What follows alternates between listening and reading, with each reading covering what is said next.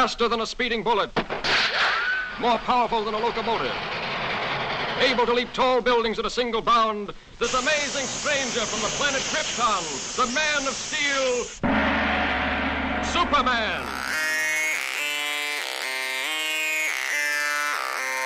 This is bullshit. America's leading industry is still the manufacture, distribution, packaging, and marketing of bullshit.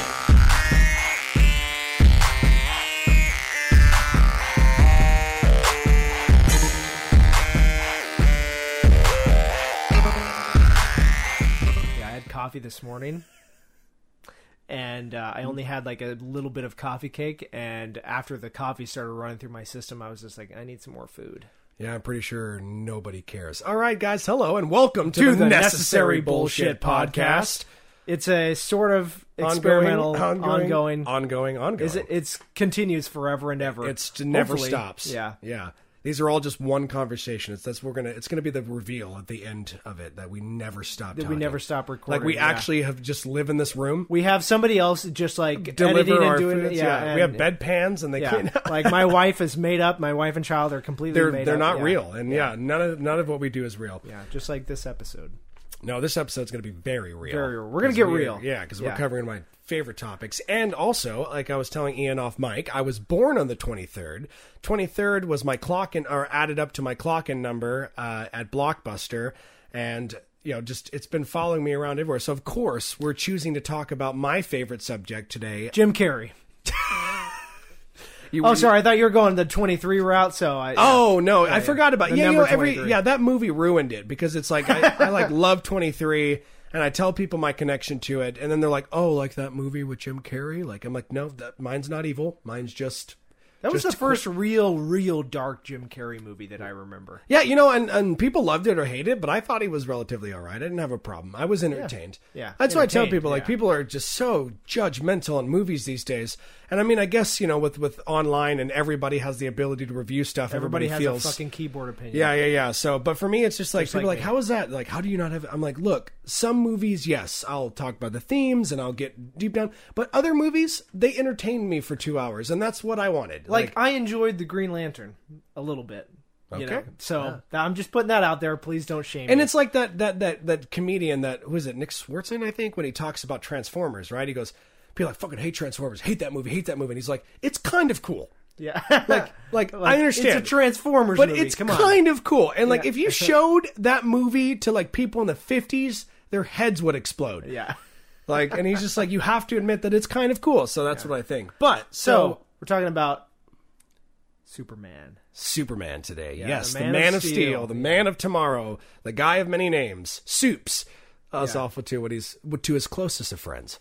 Oh, gotcha. Otherwise known as Clark Kent. Yes, or my favorite is what Lois Lane calls him, which is Smallville.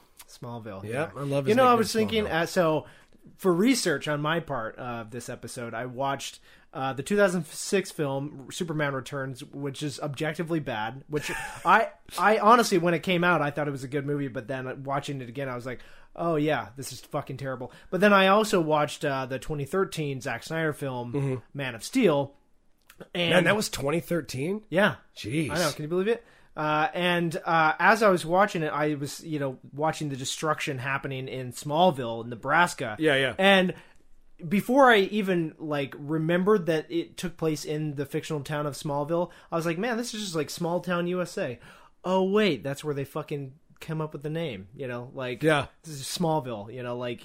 clicked? Yeah. So now we're not going to give too much away because that is for the later part of the episode. We still have to do our NBS news segment, which Ian kind of came at me with this story, which I'll let him explain, but it was fascinating to me because it's a world that I'm relatively clueless in, so I had to do some extra research to make sure that I was prepared to at least weigh in on the conversation. Right, but I'm glad that you were willing to have the conversation because I just thought it was relevant to the sphere of creativity that we're operating. Well, not only that, but I think it all boils back down to the things that we consistently talk about on this podcast. Really, Yeah, I think it does. exactly. And you know, and so now let's not keep this as a secret, because I bet everybody's like, yeah, of course it probably does. What the fuck is it? Yeah. What Tell the me, fuck? guys. Yeah. So, Ian, Going in without blind. further ado, why don't you let them know what the hell we're about so to cover? if as you know, if we talked about a little bit before on the podcast, you know, we're both you know, I think gamers.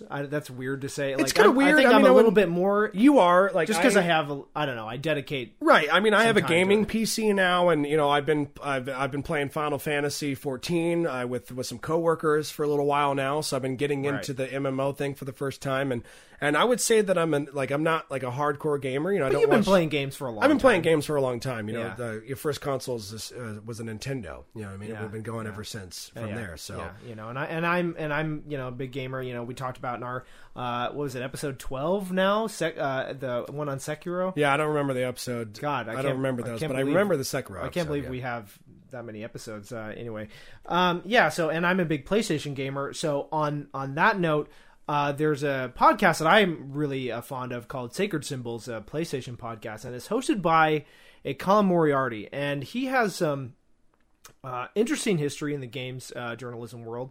He was a journalist and editor at IGN for a long time, which is the biggest gaming news website on the Right, planet. for those of you that arguably. I didn't Yeah. know this, but I guess IGN back in the day stood for Imagine Games Network. Just if anybody wants to know, Yeah, like that's. I mean, it's important. That's a to long kinda- time ago. Yeah, it was a long time ago, but that's where it started. I love Yeah. how everything just kind of goes down to acronyms. You know, it's the same thing with DC. Like when we're going to cover Superman, Yeah. it's like Yeah, Detective Comics. It's like everything just we start Dutch Brothers. Like Right. no, it's Dutch Bros now. It's Dutch Bros. Don't say brothers. Yeah, it's bros.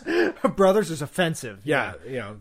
Which But- you know. no, they're probably really is true. passionate about making sure that it's bros. Like it's interesting. Oh, I It's- know. Yeah, yeah. And I know, and I'm like, look, that's great. Get out of my car. I don't know why you're. Yeah.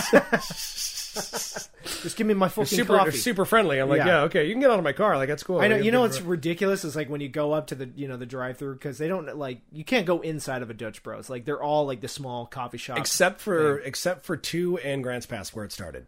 Oh shit! There's actually walk-in coffee shops Oh, wow. with Well, a store. What do you know? so. You learn something new every day. Yep. But like now, like because they're busy all the time, Mm-hmm. you know, because they've got the Dutch army, they come out, walk out their to your iPads. car Yeah, now, yeah, with yeah. their and take your order. So I mean, it's smart. I mean, the last Yeah, anecdotal definitely. story I'll say is my grandma was upset because she got this Dutch Bros like thermos, Mm-hmm. and it came with a free fill. So she like had the slip, and we were in the thing, and the lady felt so bad because they gave my grandma's brand new thermos that she got to the car ahead of us. oh no, And she was like, "What?"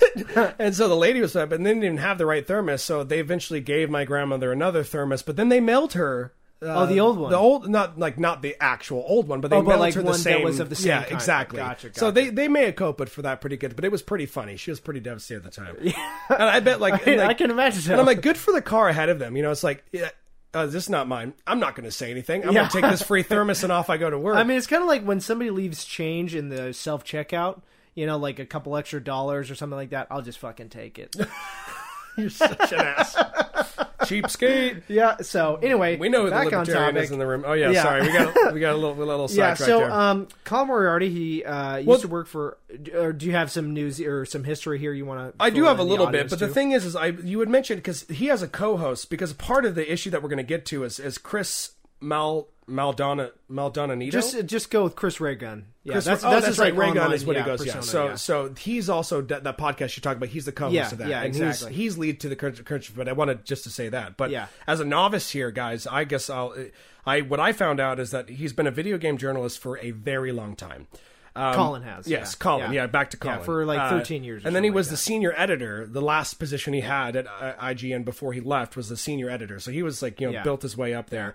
I guess where he got most of his fame is he was host of one of the most popular PlayStation podcasts called PS I Love You XOXO. Right, yeah. And then he co-founded and crowdfunded the internet community Kind of Funny. Yeah. And Kind of Funny Games. Yeah, right. With his other friend Greg Miller, right, who also used to work for IGN. Right, and we have Colin. I have a quote from Colin saying, and I quote: "When we broke away to do Kind of Funny, we wanted to build a community that celebrates the good and strives to be better than the quote internet commentator. Right. Right. Yeah.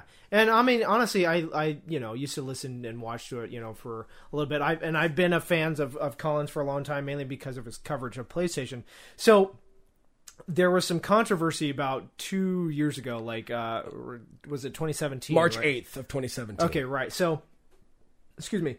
So on International Women's Day, yes, he, I have the tweeted quote out. of the tweet. Can you read out the quote. tweet? Yeah. All right, remember, I'm just reading a quote here. Yeah. So, on International Women's Day, he tweeted, and I quote, peace and quiet, hashtag a day without a woman. Yeah.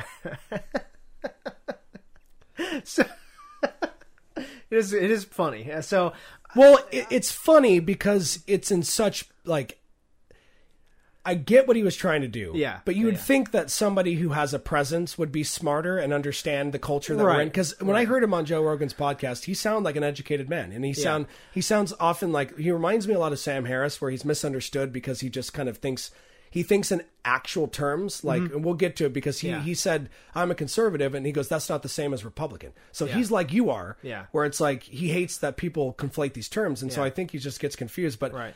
So let me just say here, I don't think you and I personally are going to go out and like try to attack him even further or anything like that. And I think even on the subsequent interviews he did on Joe Rogan and on Dave Rubin's podcast, I think he did kind of obviously regret saying it, like that it was in bad taste. I mean, I guess he said that his girlfriend even thought it was funny. No, because he did, because when at first he doubled down. Okay, so Right. and what he did was he basically had just said, look, I hope that, and this is the argument that he was trying to say. He goes, I hope that people that follow me would understand that I am smart enough to not make a derogatory comment on International Women's Day. He goes, I purposefully made it so obvious, that it was like, in turn, have the reverse effect, where it's like, I'm clearly kidding, because there's no actual way that I would say something like that on this day if it wasn't meant to be a joke. Right. And so that's what the argument is, though. Like, and for the most part, I would agree with him, but I think that he really underestimated the power of Twitter. And well, it's distasteful too. I just think that, like, and that's just my personal opinion. I'm not going to attack. I don't think he's a terrible person. I don't think that he's he's a sexist now because he did this. I just think that he didn't, like you say, he didn't read the situation, like what was happening, because this is in 2017. The culture. Trump's already president. Culture's already toxic at this point. Yeah. And so you have to, and because, and he left the Republican Party because of his disdain for Trump. So I feel like he should have, he pays attention to politics. I know that's his passion. And he should, I just think that somebody like that should have just maybe, and people make mistakes, he just didn't really think about it. So I don't think he should be blasted, but I also think that, like, not a very solid move there. What was it? Our last episode, or 2 episodes ago now, episode 21 on fascism. We were talking about the Nazi Party, and I made a joke that I said, like, I'm one of the good ones. Yes. I'm not a Nazi. Right. But I can see how my online presence and some of the people that unfortunately follow me would see, like, maybe he does fall in line with one of those things, or maybe he's admitting to being a Nazi. Like, no, fucking course not. But because of the way the internet and Twitter sphere works, people take that and just run with it. Right. So it's like, for example, this whole debate, we're not going to go down this route. I'm just using it as an example. But this whole debate about Trump's rhetoric, like increasing these mass shootings and white supremacy. You know what I mean? And I was talking with my brother a little bit about it. And the one thing that I kind of like, he was like, I don't understand how this is happening. And I went, look, I said, I think what's happening is it's not that he's promoting it. He's not basically calling it out for what it is, and that leaves room for them to interpret that he is in turn promoting it. Exactly. So it's like, for example, either side, so when you look at Charlestonville, when he was just like, there's good people on both sides. Like, when you say things like that, people like, whoa, you're not what like, do you mean? You're not like promoting it, but you're also not disdaining it. So, yeah. and what they're going to do, like in your situation where it's like, you say I'm this, well, that they're going to take whatever, they're going to interpret that how they interpret that. And to them, if you make that joke and you weren't, they didn't know what was going on, they don't know you personally, they're going to be like, wow, this guy's a Nazi. Yeah. And they will, that's an honest assessment they would get from you on that joke. So I'm just glad we're not big enough yet. Right. So now it's like, you have Colin who tweeted this as a joke, and now, like, it's Yeah. like people think he's a sexist. you know, Right. and So I guess long story short is he ends up. I can't remember if he was fired or he stepped down from Kind of Funny Games. So here's the timeline here. So basically, he received extreme backlash for releasing that. Right. On March 13th, 4 days later, Colin resigned from Kind of Funny, and it was stated as a result of differences in visions for the company. Now, both Greg Miller, who is also a former editor and a video host of IGN, and now runs Kind of Funny. Yeah. Greg Miller, also stated that it's not because of that tweet, but But I'm it like, totally is. I mean, like it's like it's look. He did the tweet. He got backlash. 4 days later, he left Kind of Funny. I mean, it's just the timing is serendipitous to say the least. Yeah. It's coincidental. It's too coincidental. Yeah. Um, Everything but- happens for a reason. Yep. And then, and then it's interesting too, because Greg Miller, I have a quote from Greg Miller saying, and quote, Colin has also consistently said and done controversial things for the decade I've known him. Which basically And- just means he has the different politics than everybody else in game Sure. journalism. Yeah, and honestly, that's something that I've recognized too, being a follower of Collins for a while, at least of his work, and things that he's personally said, is that he's regularly been the black sheep in games journalism for being conservative, because most of games journalism, at least in the United States, takes place in Silicon Valley, which is famously politically on the left. So it's just one of those things where it was kind of bound. Well, and something he's got that like, bound you know, to and happen. this is interesting too, because just to continue down his kind of path here. So Miller swears it wasn't because of his tweet, and even Colin said so, that it wasn't because of his tweet when he appeared on the Rubin Report on March 17th that year. So literally he tweeted it on the 8th, left the company on the 13th, and then was on the Rubin Report on the 17th. Yeah. Like, he had a busy week. Yeah. But then after And that, Joe he- Rogan, like, really. Yep, quite- he launched a new YouTube page titled Colin's Last Stand Right. about history and politics, which began early April of 2017. He got $10,000 worth of monthly pledges in less than an hour, and he now has $39,000 a month of supporter pledges on top of the 6,000 Patreon support base. Right, and I guess I should disclose that I'm also a patron. That's like seems weird to say, but I guess I should say that I'm a patron of his. Oh, so. I guess I don't. Yeah. Sure. It's kind of like, you know, if we were talking shit about Starbucks and yet they were like a supporter of the podcast. Oh, I see what you're saying. You see what Yeah. I mean? Well, we're Yeah. not. I think we're just, we're trying to flesh all this out. Sure. So Kind of Funny. This is actually very interesting, though. Kind of Funny got extreme backlash for how they handled Colin leaving the company. They lost over 1,500 Patreon subscribers when he left, and now most videos average a 50% dislike ratio. Yeah. On the like or dislike. Yeah. And like I said before, Colin is defending his tweet post as a completely obvious joke, is what he was basically trying to say. Yeah. And then now we get into the Yeah, so, as Josh alluded to, he started a YouTube channel called Colin's Last Stand, and it became basically his new brand.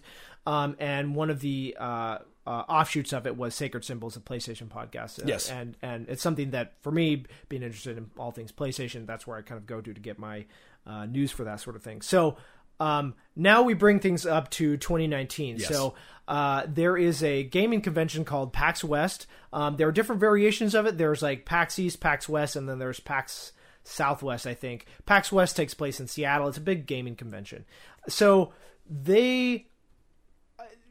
I guess as far as the Sacred Symbols goes, you've got the co-host Con Moriarty and other co-hosts, as Josh alluded to, Chris Raygun, who's another online gaming creator. He's a comedian. Is how he's marketed as a comedian. Is he? Yes, he is. I mean, I guess his content is deliberately funny. and or at he's least been trying to be. he's been blasted for his music video titled "Ain't No Rest for the Triggered." Yeah. which will so he does comedic Yeah, videos and yeah. stuff, which we'll get to that one after you're done Sure. explaining the PAX Yeah, stuff. so basically they, as sort of an extra service for their Patreons and for their patrons, I'm sorry. And just something to do, for their supporters, is that they were going to try and host a panel at PAX West to, talk to, basically have an episode of the Sacred Symbols podcast at PAX, and then have it be for their supporters, send out tickets and whatnot. And they were going to put it basically up as a bonus episode. Well, they got everything all squared away with the promoters of PAX, and they were giving a hall to and a day and a time to have everything, to record their thing, and then it was going to be streamed on Twitch. But I guess even after people had bought their tickets to PAX and like gone and scheduled to deliberately go there as fans and as supporters, PAX rescinded their invitation. Yes. For both Chris and Colin, basically giving no real reason to it. From what I understand, just from hearing them talk about it on the podcast. Well, he's also tweeted screenshots from PAC West, the emails that he's received from them.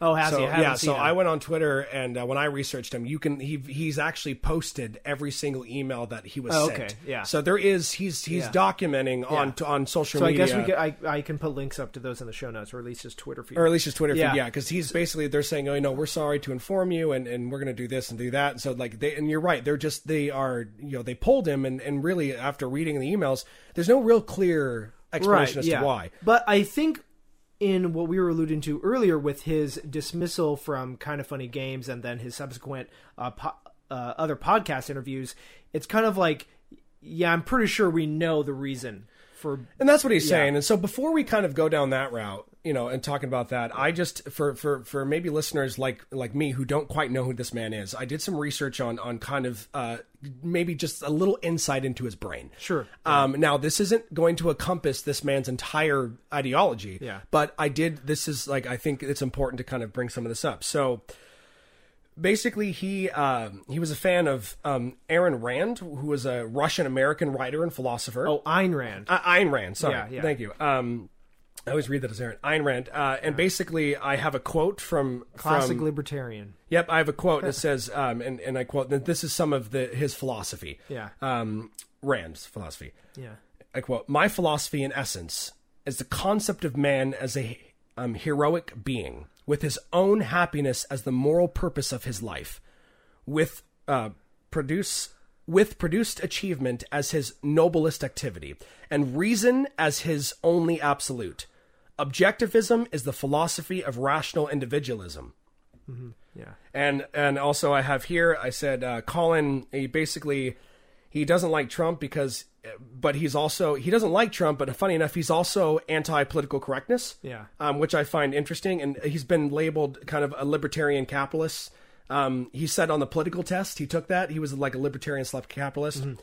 And also to some backlash, he got flack because he believed in the concept of model minority theory when it comes into relation to Asian Americans. Yeah. And for those of you that don't know that, it's the myth that Asian children are they're bright in math or music, backing by the discipline of their parents, making sure that they have that, and they're basically saying that it's a racist kind of stereotype of like Asians have to be good at math and science. Yeah. And you believe that the model minority is that the Asian culture in particular is just creates geniuses, right? Like because of the discipline of the parents and the way that they do that, sort of tiger mom parenting, right? Which is and you know what? That's we can go about that another route because Harvard and Yale are under scrutiny for making it difficult for Asian Americans to get into their schools, so they're truncated it there, and also too apparently it's been shown to basically be hard on normal, basically Asian American students that may not be prospering, and they're being judged because like, hey, you should be good at this stuff. Yeah. Right. So he got a lot of backlash for kind of believing in that. So that's just a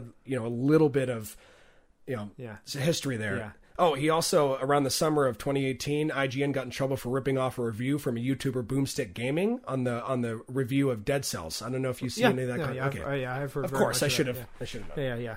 No, so it's I guess the broader implications here, moving further away from the notes here, is that when you, I guess, go against the grain, and you are so, you do have such a large online presence like Colin Moriarty and subsequently, his co-host Chris Ray Gun, people start to react, or at least the broader powers that be start to react and start to want to distance themselves.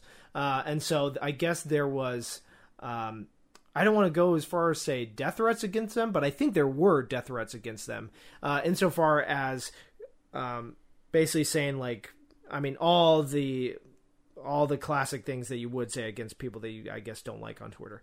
And also, he's now canceled his one of his interview series. I think it's called Fireside Chats, or he is going to be canceling it, mainly because he doesn't feel safe anymore, because he would invite people into his apartment that he didn't know. He didn't really have that much of a vetting process, and so he would bring them into his house to have a conversation on whatever topic they was talking about. And so I guess, one of the reasons why I wanted to bring it up is just because, as we, even talking about it off mic, by the nature of what we do and what we talk about. Yeah. Now, granted, I'm maybe a little bit more controversial, at least as far as my ideas, than you are. Fair enough. As far as like... But you still drag me down that rabbit hole. Yeah, so. I do, yeah. So it's one of those things that you and I, we're not the most intelligent people out there. We're not the most well-read. We don't have all the facts. We don't. We just have, I think pretty good intuitions about certain things. And we know that everything that we do is in the spirit of conversation. It's not about being right or wrong. Well, and also that too. It's about flexing a muscle. Yeah. You know what I mean? Yeah. And you don't get better at something unless you continue to try it and you do it. And this podcast is not just, it's not just for you and I to get our rocks off. You know what I mean? Yeah. It's also to just be like, look, if we can do this, like if we can try to dig deeper and try to understand things a little bit better, even though we may not be doing it correctly, or, we may like be coming about it in a weird way, it's still a path forward. And I've been having like a ton of fun, and I feel myself getting better. Yeah. I'm not going to be cocky and say I'm the best, because we're not, but I do feel like I look at things differently, and it's easier for me to start breaking things down critically or intellectually more than I have before. And I start to see holes in other people's arguments, which I used to never do before. Yeah. So I can even feel a change in myself of the more that we do this, like the more that, we're empowering ourselves, and hopefully we can encourage people that are listening, because they're going through it with us. Yeah. You know what I mean? Exactly. Like, we'll do the heavy lifting, you know what I mean? And then maybe whatever, if you like Ian was saying, like if you hear something we don't like, you can go research it or figure it out. But I think where Colin made his mistake is he is passionate about politics, and he tried to merge the two. And and the problem is that, like, and because I just go back to Joe Rogan's podcast, and this is on a different one, but somebody was applauding Joe Rogan because he is a UFC commentator, and he's a comedian. Yeah. And even but he says, I don't bring my comedy into my when I commentate UFC. On UFC. He's like, I keep those things separate because I have fans in different areas. Like I have my fighter fans that they may not like my comedy. They may not do this. And he brought up the example of when Dennis Miller was commentating on football, and how everybody hated it because he tried to just be a comedian. do comedy. Yeah. And they were like, no, we just want to watch football. Yeah. Like, so what I think is just like, I'm not saying that you shouldn't have to, but it seems to me that what started to happen, he's getting bolder and bolder, with what he was doing. And then let me talk about his co-host real quick, because I said I was going to bring him in the video. Yeah. And then I want your you're going to think this is funny. I just know you are. Yeah. Oh, I know, yeah. So, again, another reason why Colin and Chris have a strong belief that it's their political affiliations is simply because a couple things. First of all, basically, Chris Raygun was blasted for his music video titled Ain't No Rest for the Triggered, which had over 4 million views currently. He makes fun of people for being angry at racist Halloween costumes. He makes fun of people for being angry at misgendering transgender people, as a few examples. And here we go. He's just making fun of a lot of people that basically of the wokeness. People that get really upset by that, which had obviously people got upset by that. Yeah. And then another thing too is that another example that people are kind of say is that they have an aggressive fan base. And they have been basically accused of riling up their fan base to go be trolls to other people. Right. So there is accusations that on their stuff, they're like, oh, they encourage their supporters to go be rude to other people. Yeah. There's been accusations. Yeah. No, of that I as think well. even some of the coverage of their disinvitation from PAX has been a lot about attacking their fan base. Yes. And specifically.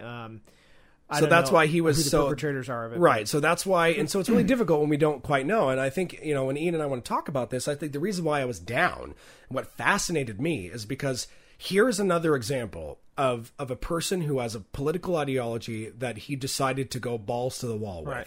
Well, and let me just say too that Chris Raygun, I mean, I think self-identifies as somebody being on the left. Sure. Right. Well, and I have this down too. Most people don't know this. I found this out.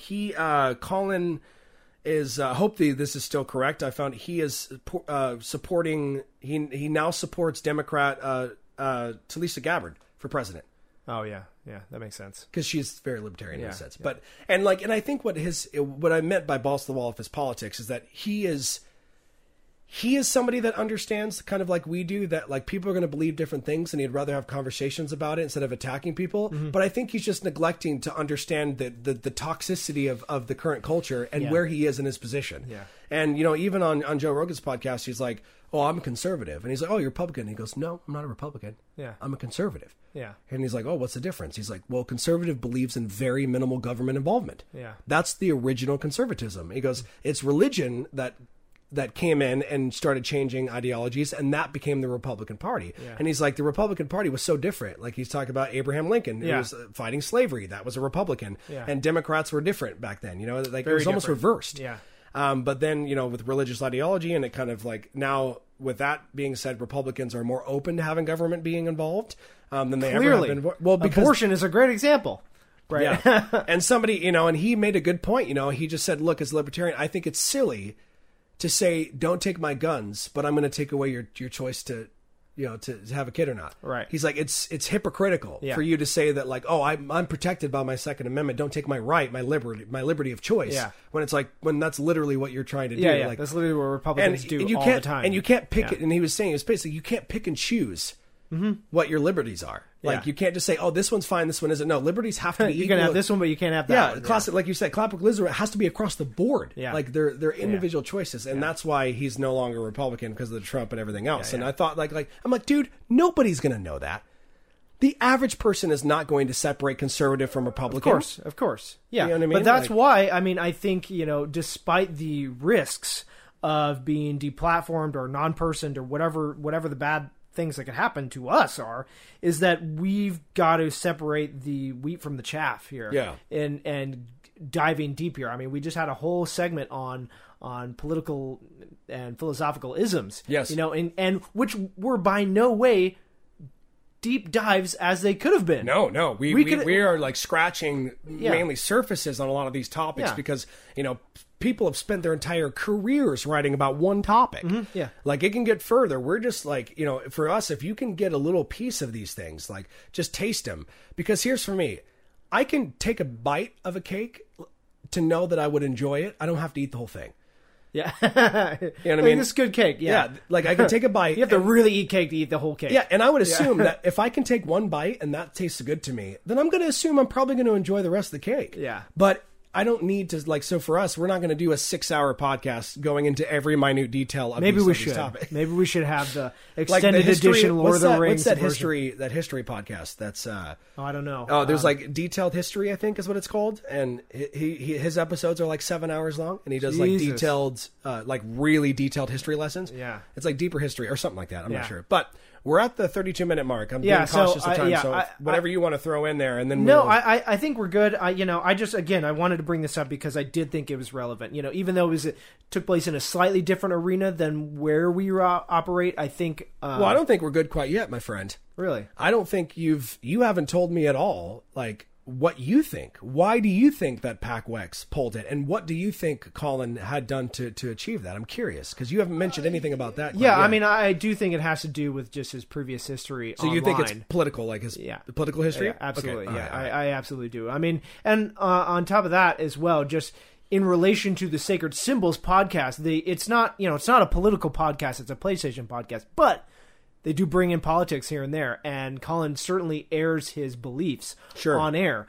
And it's one of those things where, now, it's beyond me why PAX West and the promoters even gave him a spot to begin with. That's the weird part. They confirmed. And then rescinded it? Maybe they looked at one person at the top. You know what I mean? It's really you could speculate. You know what I mean? Yeah, like somebody higher up didn't know, and then that person got the news. They're like, "Whoa, we got them a spot." No. Like, get rid of them. Exactly. Who knows? Yeah. I mean, it's going to be interesting to see if this story gets fleshed out further, and then we'll go back and listen to this episode, and we can either say, "Wow, we were right on point," or "Wow, we were really fucking off." Because even the Joe Rogan episode I listened to of Colin, it was. shit, it was back in 2013 is when he did that. And then he was like he said something like politically, and I'm like, oh, you're wrong. Like, I was like, oh, yep, yeah, that was wrong. He's like, I believe strongly in this. And I'm like, well, that did not happen. Didn't happen so at that's all. why I was afraid of that. You know what I mean? What we talk about, it's like, we're going to go back and listen to our old episodes and be like, wow, we were idiots. Yeah. Like, that's why we need to have like a part 2 to our number 1 episode. I think so too. I think we need to go back to flaws in American democracy. Absolutely. So that'd be fun. But now we're going to take a quick break. And then when we come back, we're going to get into Superman. Ba-da-da-da-da. Oh my God. Is that going to that's copyrighted? Sorry, I should. Yeah. I don't know. I mean, we'll find out. Bye-bye. We'll be back.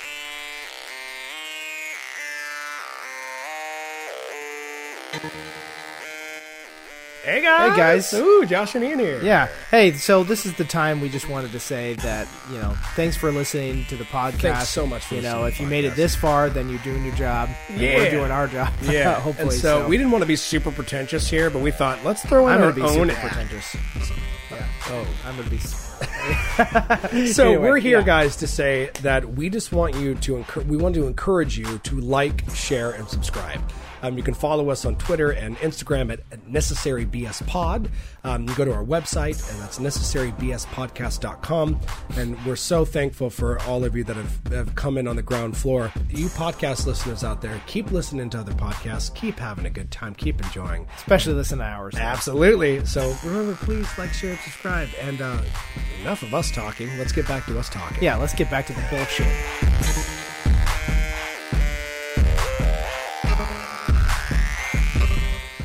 And we're back to the podcast. Yes. Now we're into the fun part. I'm so excited for this was episode. None of that fun back then?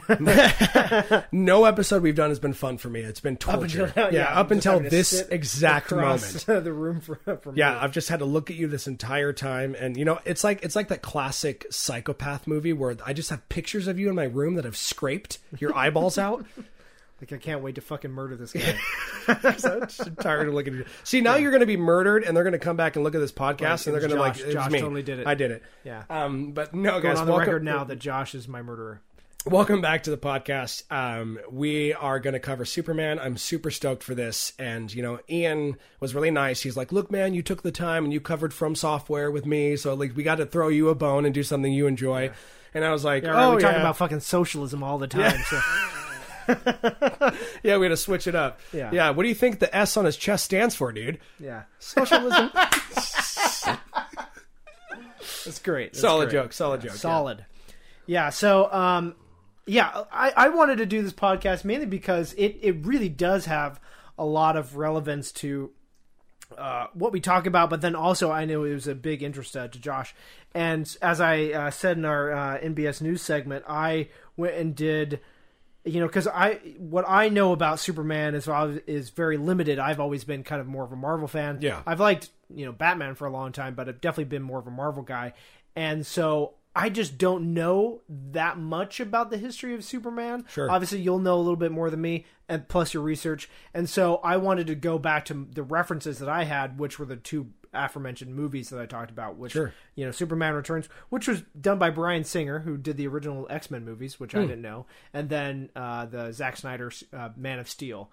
And now I didn't go back and watch the Christopher subsequent Reeves and those. I didn't watch those, but then I also didn't go and rewatch Batman v Superman and Justice League. Got it. You just focused on those two films. Yeah, just those two. So yeah, why don't you start us off? Yeah, so we'll give some history here. So basically this is referenced from a book. Where do I have the name of that book? Somewhere in here. Oh, I didn't even bring my phone back in with me. This is awesome. This is embarrassing. Anyway, we'll put it in the show notes. Yeah.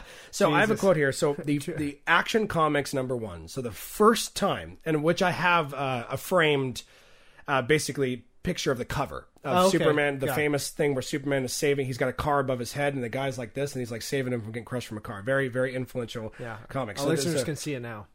Yeah. And this yes, the listeners can see it now. That was funny. I mean, hey, I might put in an image of it so that way they can see it. You said that, and I just looked up and I just saw like the stoic look on your face and the way you delivered that.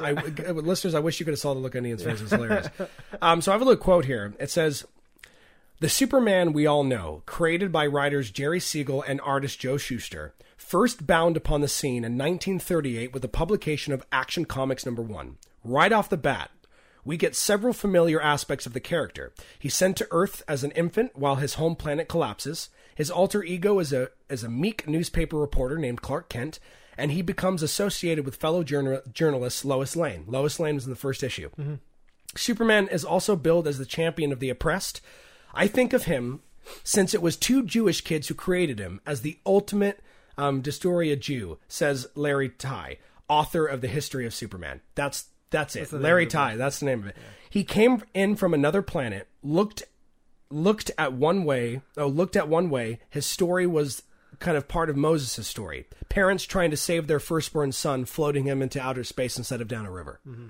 Yeah. So for me, it's the fascinating implications of his origins. So I'm going to focus a little bit on Jerry Siegel and Joe Shuster. Feel free to jump in, Ian. Yeah, of course. No, I'm just taking it all in for now. So it's been, and again, and what Larry has done in his book of the history of Superman, he's saying that some of the origins of the influences of John Carter of Mars, which is a reverse Superman story, which John Carter is a human that gets sent to Mars, and because Mars has less gravity, he's got powers on Mars. Yeah. So basically, it's the reverse Superman story.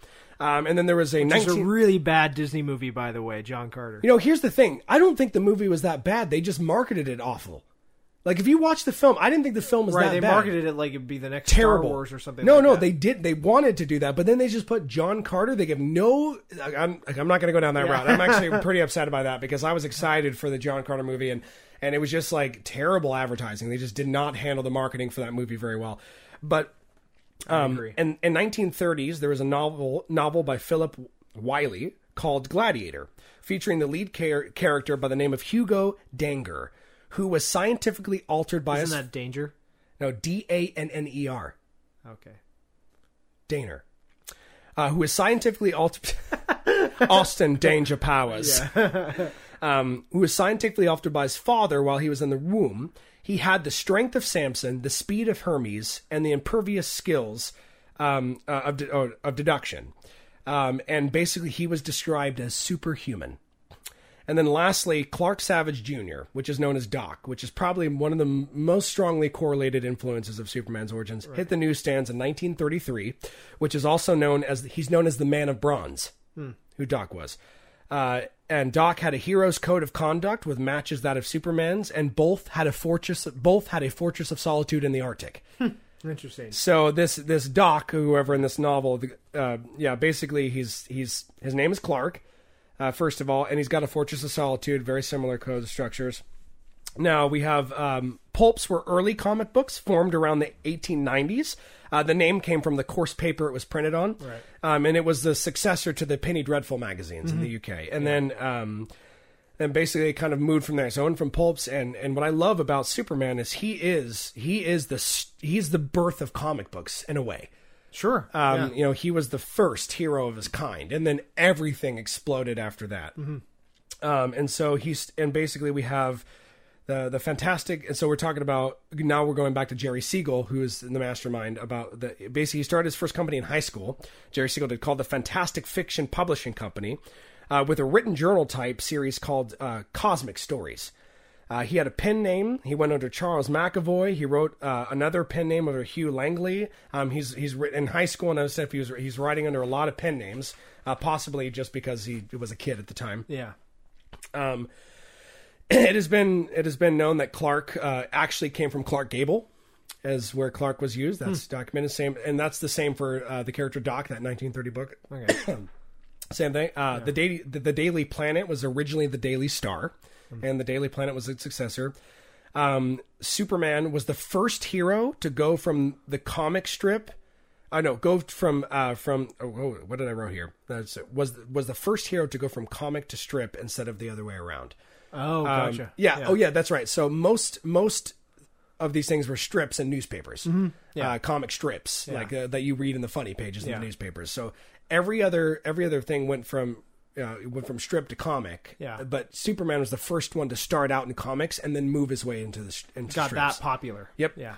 And then Krypton was born when he debuted on the newspaper slip for the first time, and he couldn't fly until 1943. There's just some fun little facts here.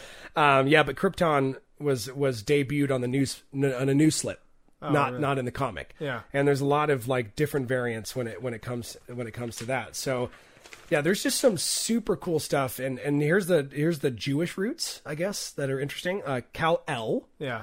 Basically, those are Jewish roots. Israel, Samuel El, Ezekiel El. That makes sense. I didn't even make that connection. Because a lot of angels have that kind of L into their name. Even Lucifer was previously known as what was his angelic name? I can't remember, but had one of those L's.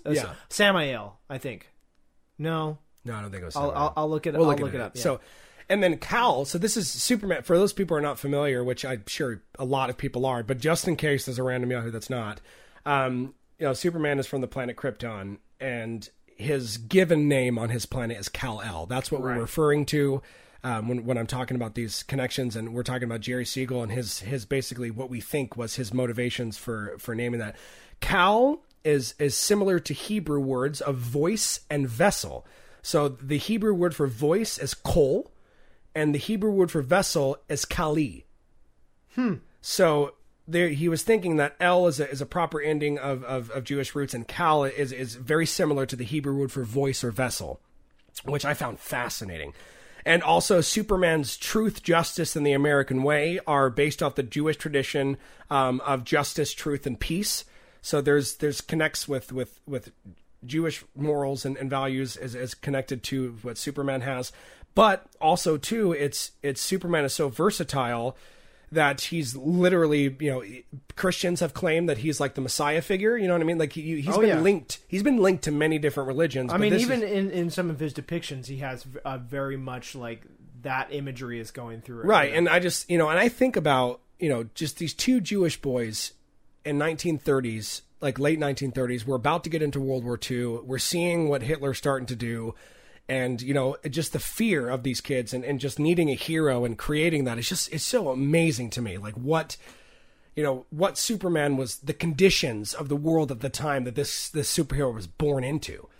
You know what I mean? Yeah, yeah. Well, especially just the, since, we're about to get into World War II, Hitler is on the rise in Germany. So especially, two Jewish kids sort of coming together and creating this character being that kind of hero figure, in a sense, a Messiah going against the Nazis. I mean, did Superman fight Nazis in any of the comic books? Here's the thing. That's funny that you brought that up because he didn't. And that was a fantastic choice on their part to do that, which we'll get into the history. Yeah. But first, I guess what we should, I don't really know. I feel like I want to do a description of who he is, but I feel like a lot of people should know, and we could probably cover that as we go. I think everybody knows what Superman is. Yeah. So we just have a few stuff. So we have Krypton is Greek for the word hidden. Huh. Didn't know that. Interesting. That's cool. Yeah. And Kryptonese, Kal-El means star child. Let's see. His undoing is his own moral relativism, which I thought is interesting. Yeah, that is interesting. Like, hello, philosopher. Why don't you talk about moral relativism for the class? For the class, yeah. I mean, well, okay. So moral relativism, it's sort of a broad topic, but it's basically so people on the left or otherwise known as liberals, today, or progressives, have been accused by people on the right for being moral relativists. Mm-hmm. Yep. Mainly when it comes to, now this is going to be controversial, and maybe we'll get into it in a future episode, but on their views of Islam, right? So the left, being the good feminists that they are, talking about women's rights, when it comes to some of the tenets of Islam and how Muslim women are treated in the Muslim world, especially when it comes to female genital mutilation or wearing of the hijab or burqa, all that fun stuff. It's a lot of the times they're just like, well, that's their own culture, that's their Muslim culture, we should let them decide how they want to be. That's sort of a moral relativism, in the sense that they're taking a strong position for the liberation and freedoms of women across the world, but when it comes to another culture that has very different values, they're like, oh, well, the oppression of women over there is fine because that's a different culture. Right. So they're basically just equating, like, even back in the day, this was a critique of Superman. It's just interesting. Yeah. And here's Which I think will come back around when we get into the discussion of Man of Steel. That's true. Yeah. That's true. Yeah. So Superman. We can go a little bit deeper. Superman isn't about faith. He's about inspiration. Yeah. Is why it's so important, and he inspired a whole younger generation to be better. And and then he also Larry, when in his book, he I just know him from his first name basis. Yeah. That's cool. Just like we know Sam and Joe and So Larry in his book, he basically says that he really appreciates the Jewish origins of the writers, because he says that storytelling, like, the Jewish culture has been so important in storytelling, and they've cultivated storytelling, and they're one of the best, at it. Yeah. And they're great with humor too. There's a lot of humor in Superman. And he even said, he made a side note that in the 1970s, more than 80% of the top paid comics were Jewish. Yeah. So they're Jewish. They have comedy. They know how to make fun. They know how to tell stories. And you see, like, a lot of similarities with, like, of course, Samson is a huge influence in Superman, because that was the original, I guess you can, the biblical Superman in a way. Right. Yeah. And then we're just going to keep going down here. So what do I have here? In 1946, Clan of the Fury Cross. Okay, the first radio show, right? That sounds a bit like Ku Klux Klan. It is. No, it's the first radio show where they use Superman to take down the KKK. Interesting. And what was really amazing is that they actually were getting code words of actual KKK language, and every radio show they had to listen and they tried to change it. So they were like it was awesome what they were doing. They were trolling the original. They used Superman to troll the KKK back in 1946 for their radio show, because he was just taking down Klan members and basically spouting some awesome truth, and there was like 16 to 15 minute episodes. And it was all up to a man named Maxwell. That's his last name. Which went by Maxwell. Sure. And Maxwell ran the radio ads on and basically he controlled the radio media with Superman. So he's basically been bouncing. But I do want to talk about Superman and Nazis for a second. Yeah. I never thought that sentence would come out of my mouth. Yeah. Josh wants to talk about Nazis? Yeah, what? So this is before, so Superman, his first issue, like we said, was in 1938. It was a year before we entered the war. Yeah. And then a couple more, is a year before World War II started. Right. And it was a few years before, I think, 1941 is when we got involved. Something like that. Is Pearl Harbor, after Pearl Harbor, I believe. Yeah. I could be wrong on that, but I just, December 7th, right? That's the date nobody wants to forget. 1941, I think. I guess so. I've forgotten it. I really hope. If history buffs are listening to this and I'm wrong, I apologize, and feel free to call me for the ass that I am. Yeah. But so they found out that they were afraid that because Superman was so powerful that he could just go over there and destroy everybody, and they thought that would paint a negative image to the soldiers that were fighting for these things. Mm-hmm. And so they didn't want to basically overshadow what the people were doing, and so they cleverly, like, made Superman stay at home during that. Yeah. And he did things, and he might have helped here and there, and eventually he probably did that. But during the bulk of the war, Superman was one of the only heroes at the time to not be battling Nazis. Yeah. And what they claim is helped his stardom is that people were tired of it. Mm-hmm. Superman gave them a break. Yeah.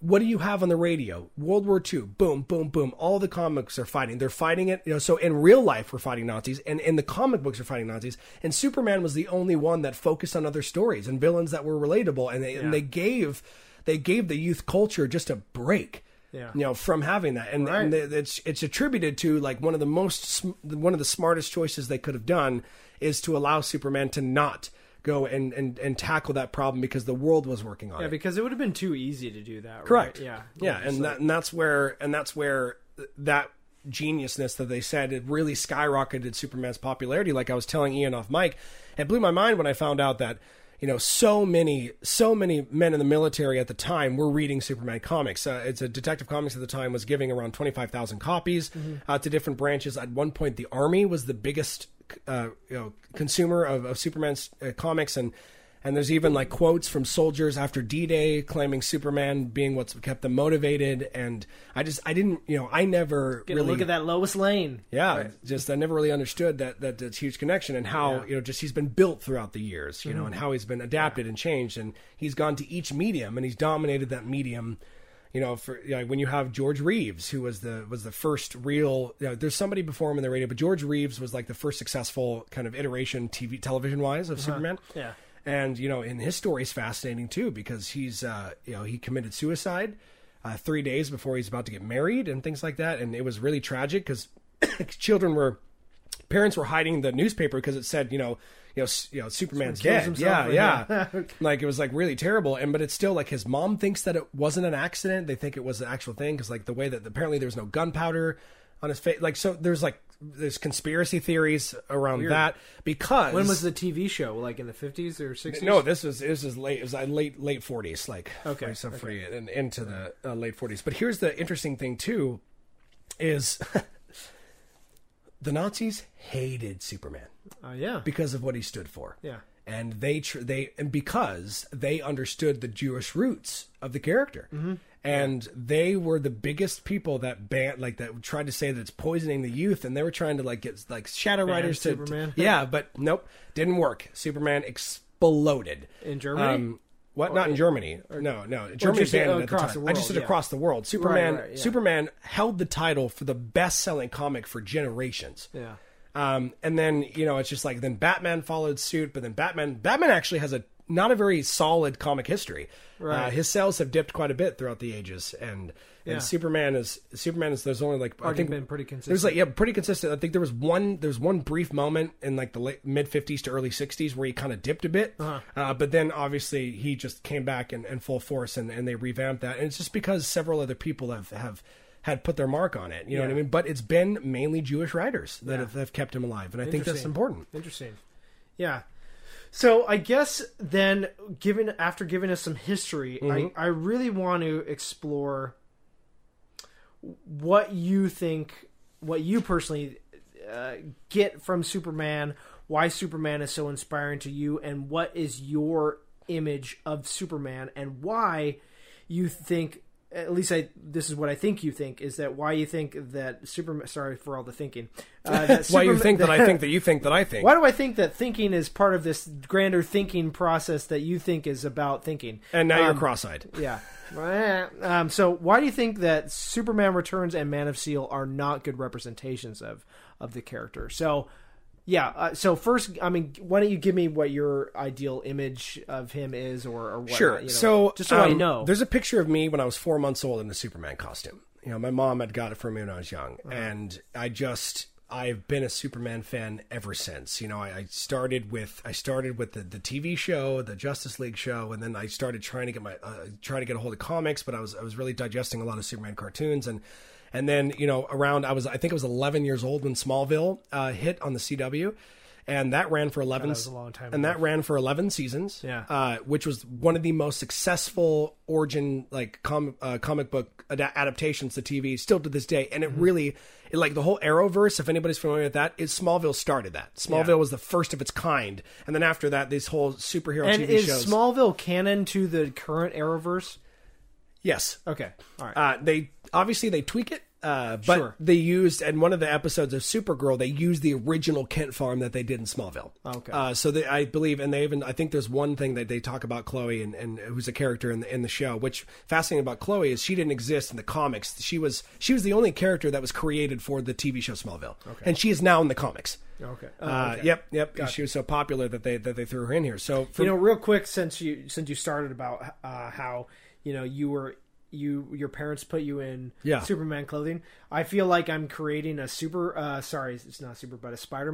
fan in my son, because my wife and I give him Spider-Man stuff. Do you really? And put him in, he has a Spider-Man pajama outfit. I see he's got Spider-Man sunglasses too, right? No, but he's got does he? I thought he had Spider-Man. Maybe I think it's. I thought his sunglasses had Spider-Man on them. Shit, he might. But he's got a Spider-Man watch and 2 Spider-Man pajamas and a Spider-Man shirt. And one of his favorite movies is Into the Spider-Verse. So. Yeah. That's great. Anyway, you're doing it. So Smallville was huge for me. Yeah. I grew up with the show. I was 11 when the show first came out, and I was 22 when the show ended. Wow. I think. Yeah. So It's a long time. yeah, and Smallville was amazing to me. I ate up every bit of that. And for those people that don't know, it's a show about the Clark. early life of Clark. Yeah, it's basically it starts when he's a freshman in high school, and it ends like, when he's working at the Daily Planet, and the last episode is the first time he puts the Superman suit on. Huh.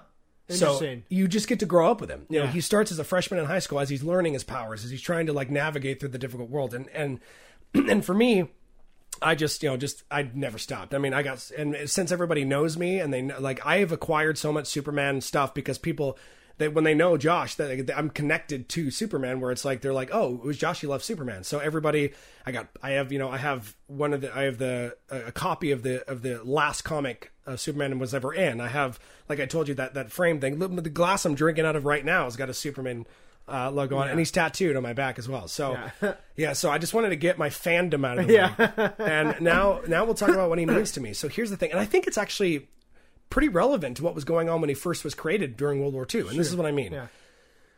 Superman is an example. We know that power corrupts absolutely. Look at our government. People are starting to realize that, where it's like, oh, these people are, the corrupt Hillary and corrupt this and corrupt that. And we're just flooded with it. I'm just tired. I'm just tired of, like, look at the leaders like Vladimir Putin and Kim Jong-un and the corrupt this and this and that. And power corrupts. That's what we've been told. Superman is the one exception to that rule. And it's nice.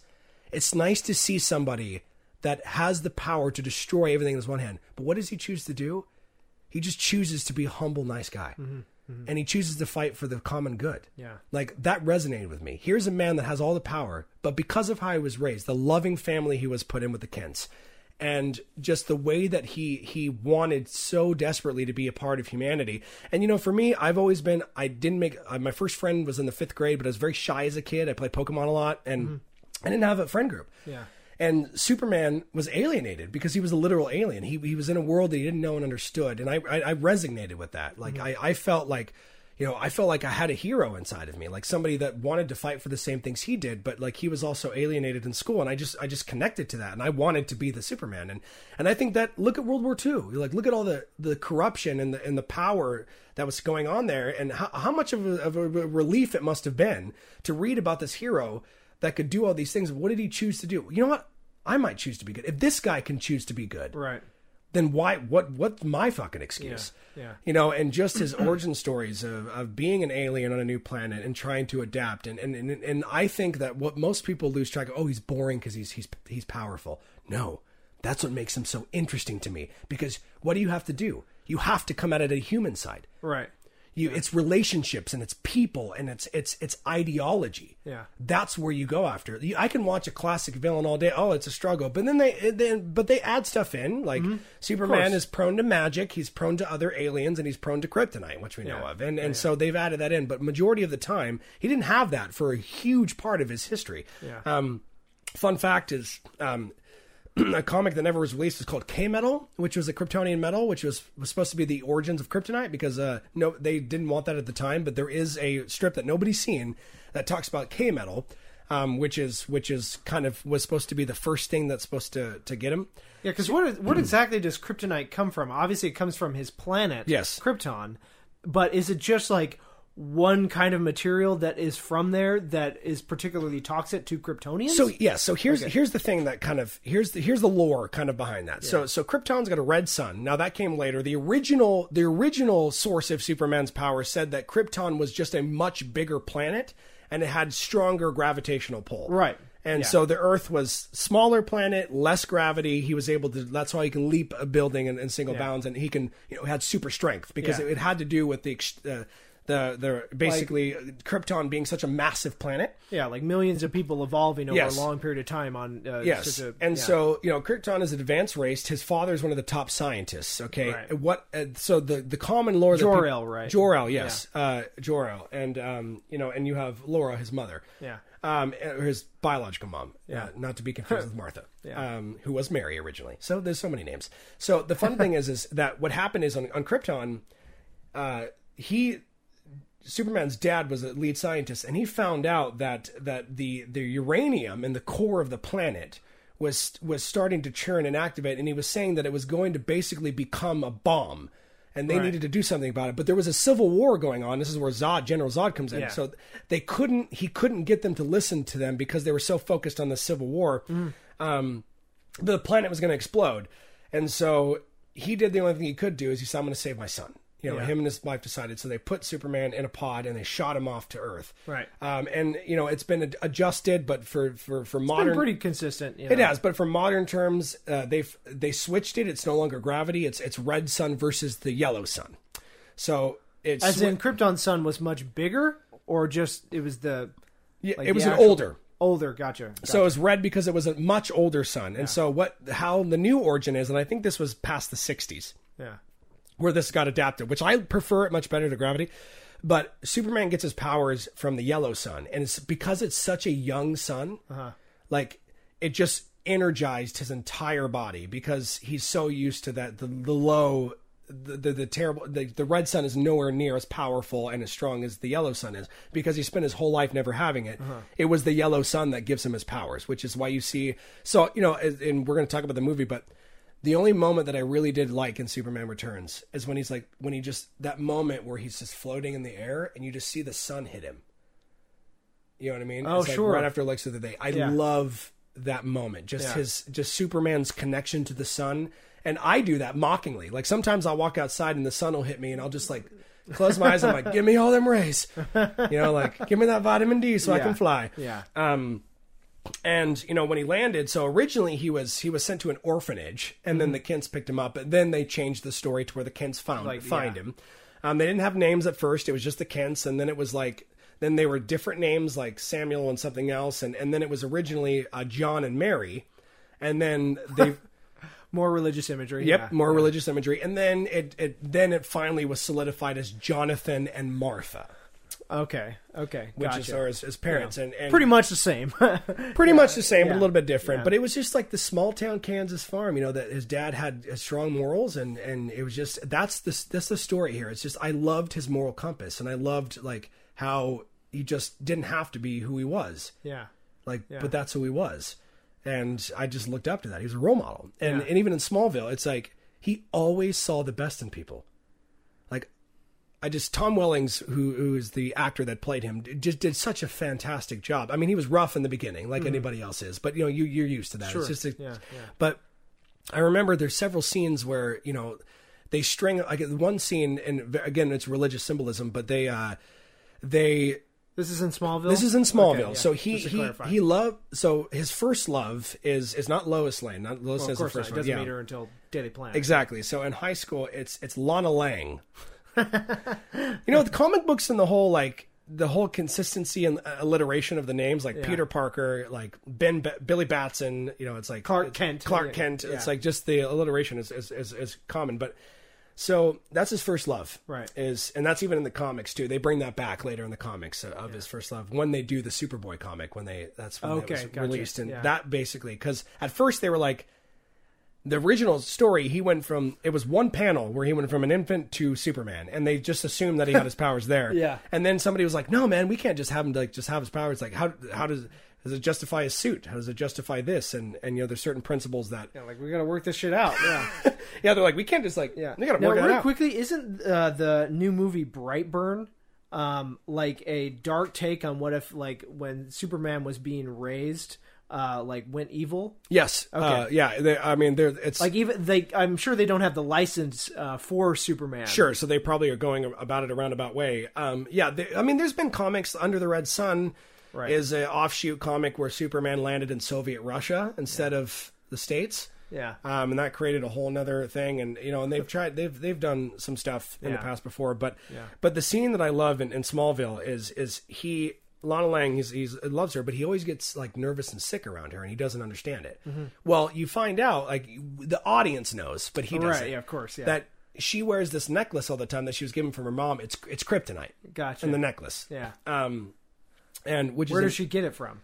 What? Where did she get it from? I'm sorry. Where did her mother get it from? Oh, they don't ever really cover that. It's just like she just has kryptonite. Yeah, it was. Apparently, it's a family heirloom that's just been around, and it was passed down to her. So they cover it like that, and so that's why I get sick. But can kryptonite be found on Earth? Is it on Earth? Yeah. Oh, I guess I never really like fully answered that question. I just got excited. So no. So like you said, the uranium in the core of the planet of Krypton, it finally exploded. Right. And when the planet exploded, it just boom went flung it out into the galaxy and everything. And so what there are is when the planet exploded, it's chunks of the planet that has landed on Earth in the form of meteorites. Okay. And it's very radioactive, and they had to wait because, of course, the nuclear scare was going on, because it was about the time that it's actually pretty crazy too, because I think kryptonite was introduced just a few months after we dropped the atomic bombs, Japan, Hiroshima. And Nagasaki, a little bit, and it was like that. We had to wait on that because radiation was a scary topic at the time. Let's hold off on that. Right. So basically, yes, it's radiation from his home planet that weakens him. Mm-hmm. But here's the thing, though: it's been manipulated throughout the comics. So it started green kryptonite is the original, and it just makes him weak. Yeah. But then there's red kryptonite, which red kryptonite basically works like alcohol, and it basically gets rid of all his basically he has to act on his deepest desires. Huh. Like red kryptonite basically means that he gives no fucks. It's really? his your judgment is gone. That's what I was looking for. Yeah. It just completely removes your judgment. Like alcohol. And then there's, I think, gold kryptonite, which was introduced later on in the game, which completely strips him of his powers.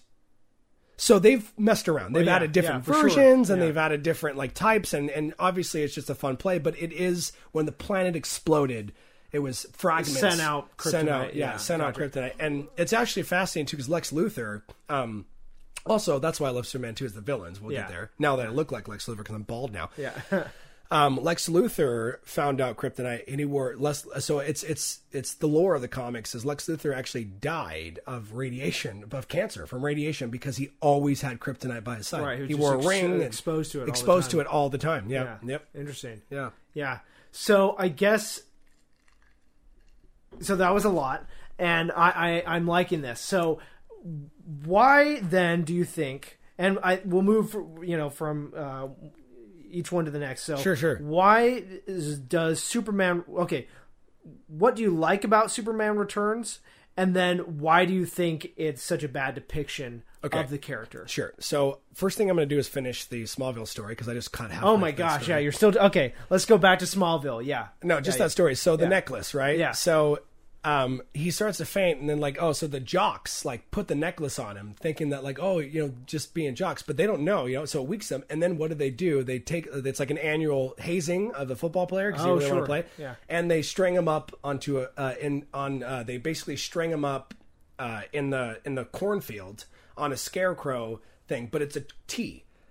He's strung up, and one of the very first episodes is he's half naked, painted, they painted on him, and he's just, and somebody kind of comes and finds him and lets him down. But just that moment of he was wearing that kryptonite, but it cuts to him in a field just strung up, on a cross. Yeah. And so you can just, that's what I mean by there's a symbolism, but it's beautiful. It's beautiful symbolism. So Superman Returns. Now, the first mistake they did is they tried to connect it to the Reeves Superman. Right. Yeah. And which, basically sort of a sequel to Superman 2, almost. Kind of. Yeah. So it was just oh, this is it's the same world. It's just way down the line. Yeah. And there's a few things about it. Brandon Roth he's a nice guy, but he just didn't have that charisma, that pizzazz, I think that Henry Cavill does a really good job of that as far as the look of Superman. Okay, that's good to know. Yeah. And Christopher Reeves, of course, he just had this. Yeah, Christopher Reeves is iconic. But do you see that there's God got to be, I know, but there's got to be this energy about that. So I just think and nothing against Brandon, it's just his casting. I just didn't like the casting. Yeah, when I was watching it the other day, going back to it, it was just he felt so much more passive than I remember, and he just didn't seem just cold. I didn't believe him. Yeah, didn't believe he was Superman at all. Yeah, and it's difficult. It's tough, and I know that that's not a very solid critique. It's very subjective, but there's sometimes where I watch shows and I'm in it. I may think you're a bad actor, but if I believe you, I'm in it. Yeah. But for him, I just didn't believe him. The stakes weren't high for him. You could not successfully suspend your disbelief. Yes. Yeah. And I have a Lois Lane. Oh, I yeah, love she was- Lois Lane. yeah. And Lois Lane she is such a complex character because she is like crass and in your face, but in a charming way. Yeah. You know, she's got that I'm one of the boys. yeah, you know? but not. Yeah. Like that's the thing. Yeah. She can play ball. Yeah. But she's still like a powerful, strong woman, and it's difficult when you. She's a tough character to nail down because you have to be in both realms.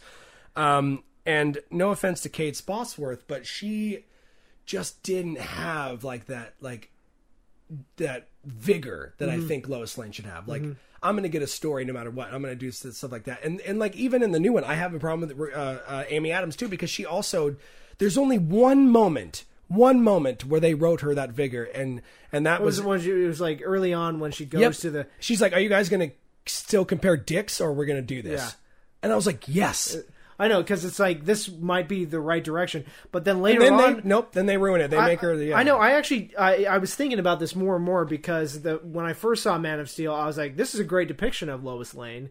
I thought that they did write her in a lot more of a sassy, like, strong, badass woman. But then going back and rewatching it, she just falls so far south. Like, you know, there's this part where...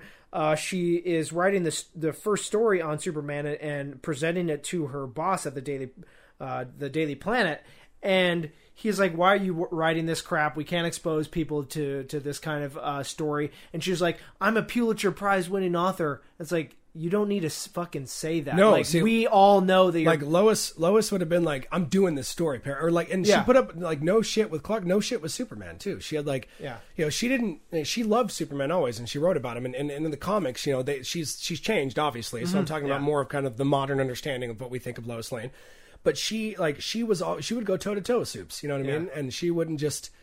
It was like, I think he liked that too. He liked her feistiness and pizzazz. Yeah. And, you know, but I will say about Superman Returns, it was really cool having Marlon Brando be Jor-El.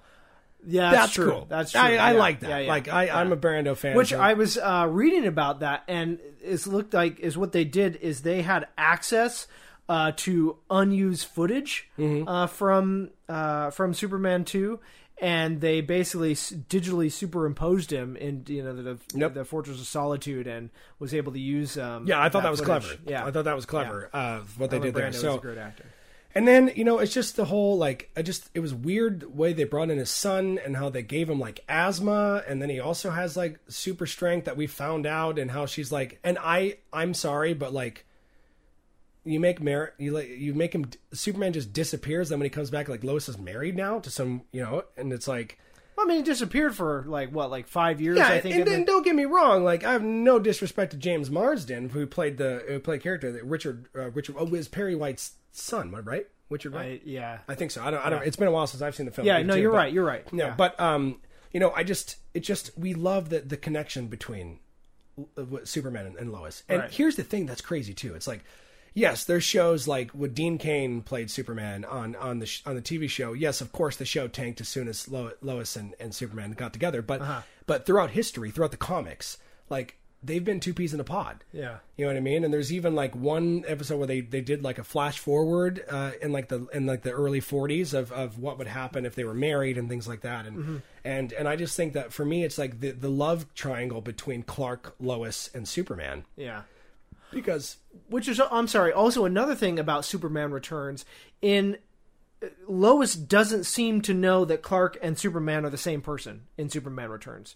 Like, she literally talks about as if they're completely different people. Now, maybe she's compartmentalizing, like they're different personalities in a way, but she talks to Clark as if like, well, you need to talk to your friend Superman about this shit, or like have him, you know, say this, or when Superman shows up to talk to Lois Lane, you know, he's like, well, I just work with Clark, you know, and all this kind of stuff, and she just doesn't seem to know that they're the same person. And I'm like, wait a minute, I thought they had a kid together. That. Like I thought I thought they established this like a long time ago that that she obviously knew his identity. And and this is a famous moment too in the comic when he finally tells her. Yeah. You know what her first response is? What? What the hell took you so long? Oh yeah. Beautiful, amazing. Yeah. That sums up the feistiness of Lois. I love that response. You know what I mean? And it's like, it's also too, it's and my ex-girlfriend too, my biggest ex through high school, there was a brief stint where every day or every other day she was sending me on Facebook quotes that Lois would say to Superman. And all the funny quips, all the funny quips. And I wish, because it's lost somewhere in my history. I wish I can find some of this because some of them were amazing. Like some of the wisecracks she would make at Soup is just awesome. What also too, like Jimmy Olsen was a big part of the comic because he. In the original story, he was like a kid that wanted to be a reporter, and so like all children was like, I'm best friends of Superman. I'm Jimmy Olsen. Yeah. And that kind of started and they knew how to market to children. That's what they think. But then they kind of progressively, and the adult readership was huge too. But and for me, it's like I missed that love triangle.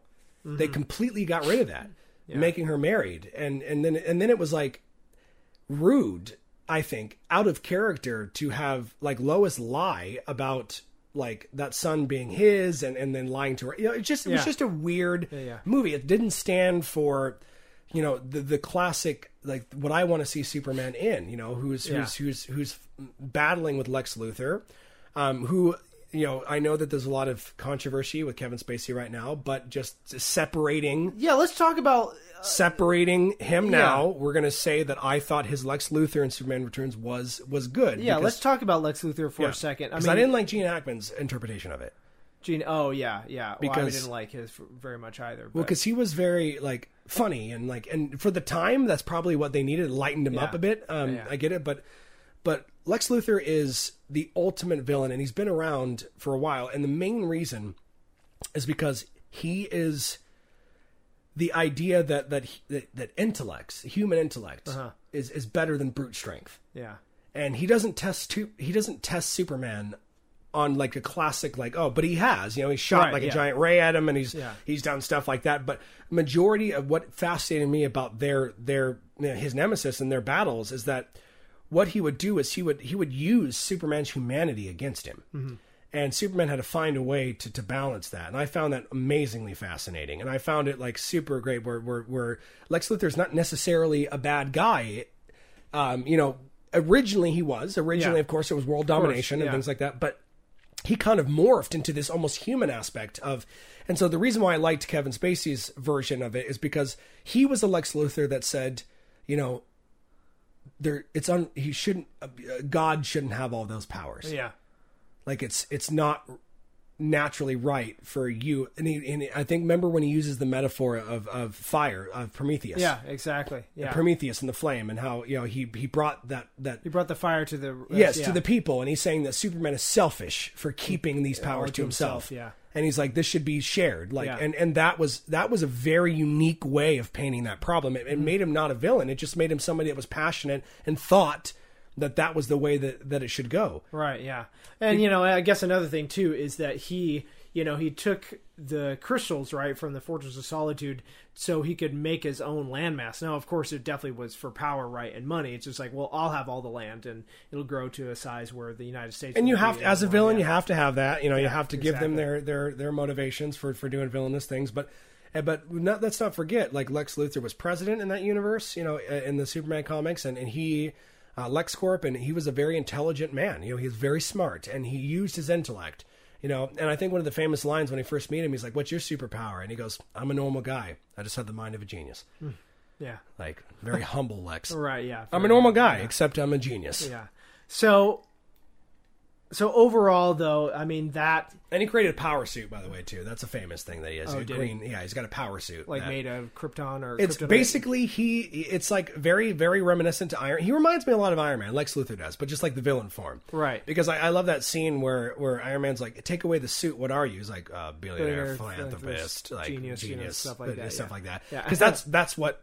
Lex Luthor was. Is, yeah. But it was reverse. Like, it's just like, so it's interesting because he's got a lot of parallels, Lex Luthor does with Iron Man in a sense of that nature. I think he also has a lot of parallels with Norman Osborn of the Spider-Man universe too. Like Oscorp, LexCorp. Like, I know Oscorp came afterwards. Well, and Norman, that was that's mainly science, and he was very political and also just intellectual in general. Science was a part of it, obviously. Right, he was smart in all aspects, but Lex Luthor dipped his pen in a lot of stuff, and I also also interesting take on Superman, or back to Smallville, is making Lex Luthor and Clark Kent friends in high school.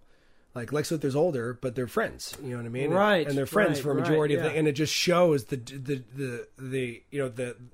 as they continue to be friends, it shows their break in ideologies and how that starts to separate them until they round out and just become villains. Yeah. You know, and I just think that it just reminds me of the Zack Snyder Batman, where he's like, you can die a hero, or you can live long enough to see yourself become the villain. Oh, that's Nolan. That's Nolan. You're right. That's Nolan. You got me confused now with the. Yeah, that's Harvey Dent saying that to Bruce Wayne. Yep. Yeah. So that's the Nolan. Great, the Batman series. Yeah. So okay, I want to move into Man of Steel. And what exactly your thoughts on, because you were, I mean, a little bit earlier, you were giving praise to Henry Cavill's performance of Superman. And so I want to get your thoughts on it. What you to like, correct you, I didn't quite say performance. I just said his ambiance, his vibe, like when he's in the suit, like he has that charismatic Superman. Feels like presence. Superman. It feels like Superman. Okay. So let's get your thought, because I have some interesting thoughts about the message behind the character of Superman in Man of Steel. You know, I would love for you. I've been talking quite a bit, so let's let's have you start with that, and then I'll go great. into So one of the things you didn't touch upon as far as the history of Superman goes is that the original creators also tried to make a reversal of the classic view of Nietzsche's Superman, or the Overman, or the Übermensch. Yeah, I guess you're right. So just a brief little thing here. The original idea for Superman was to be a villain. Yeah. And it was Super-Man. Watch out for the Super-Man. Yeah. And that he was supposed to he was world domination is what he originally wanted. Yeah. And it was like the Übermensch. And Nietzsche's brought up in this book too, but I figured I'd let you kind of tackle that aspect of it. And then it was obviously they switched gears and now he's they did. Yeah. So which is where the inspiration for Bizarro came in, which is Superman's counter, the guy that looks just like him. That's That's interesting. That's good to know. Yeah. So Nietzsche's Übermensch is, I don't want to say mistranslated, but it's sometimes out of context translated as Superman. So Über means over. You know, in the German language, you have Über and Unter. You know, so over and under, but like we have superscripts and subscripts. It's kind of taken out of context into that. So Übermensch has been translated mainly by Walter Kaufmann as the Superman. So the original creators took that idea and wanted to run with it in the sense that what the understanding at the time, especially in Nazi Germany, you know, and how Hitler viewed Nietzsche's works, is to take the Übermensch and definitely express his world of power in the sense that it would be world domination, right? So they were going to take that idea and run with it, but again, like Josh said, they flipped it and put it as a source for good. Well, and also they were kids too, so it's like there's right. Harry and Jack, you know, their last names are just big long last names. It's not important, but Harry and Jack were the guys that ran Detective Comics, and they were the ones that. So this is actually interesting about the history of Superman. So they tried for years to pitch Superman. They went to every single place you can imagine, and nobody was taking them up on what they were doing. So Harry and Jack are a partner that had like they were in pornography. Yeah. So it's now I'm not gonna lie, they were still doing pornography when they were doing Superman. So that's fascinating. Wait, they were porn actors? No, they were filmmakers, like porn creators. Gotcha. Not film, I guess, at the time, but they were porn creators. Okay. And the dirty magazines. And so it's so dirty. Funny enough, like they saw like an increase in that, and this is kind of loosely. So just but what they did was they reached out to somebody that generally turns down stories, and there's like, hey, we want something. Do you have anything for us? And so the publisher's like, yeah, we have this thing. So they sent it over, and so they got a hold of the Superman kind of pitch from a network that didn't want it, or from a company that didn't want it, that just had it in their discard pile. Yeah. And they asked, for any material you have for us to go over. So it was transferred over to them. And then when Jerry and Joe like got the call from these guys to do that, they were like ecstatic, what I mean? So when they did it, but this is the classic trope, and where the sad truth is that they were kids and they didn't know, and they basically just signed all the rights away and got a fraction of course, the empire. Yeah. And that's where, and that became like the rule, don't protect your rights, I guess, of your characters. Yeah. But yeah, that's just a funny history story where it's like, it just randomly happened to be in a discard pile and this guy randomly happened to ask for it. Oh, I'll take this. Yeah. Yep. And I'll take, oh, this sounds good. This sounds interesting. I'll run with that. And then the kids came in and I'm, it's interesting. They were like 13 and 12 or 15 or something like that when they kept going. And that's when they started writing and doing that. And but here's the thing though, so many different people worked on Superman, but never the entire run. Yep. Never got the credit. It was always Jerry Siegel and Joe Shuster. That was on. That was our thing. So we've, just quickly, we've talked about it a little bit before on the podcast when we referenced Nietzsche. The Übermensch, again, it's, it's supposed to be somebody who can, create their own values, and it's like a psychological evolution. It's not like a superior person. It's more superior psychologically, and it's meant to be an ideal to strive for. It's not really a person. It's a thought experiment. And so Superman, in a way, is very similar, at least similarly inspired, that Superman is, like you were saying earlier, is this ideal that we should strive for, whether it's for good or, other sources of power.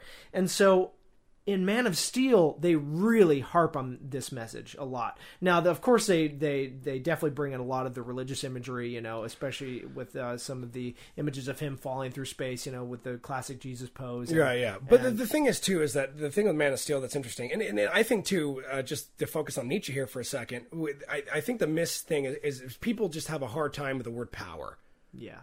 They have a hard time with the word power. Definitely. We talk about, I remember, we touched on that with climate change, with rhetoric, and for me, it's like even gun control. Like, control's an awful word to use.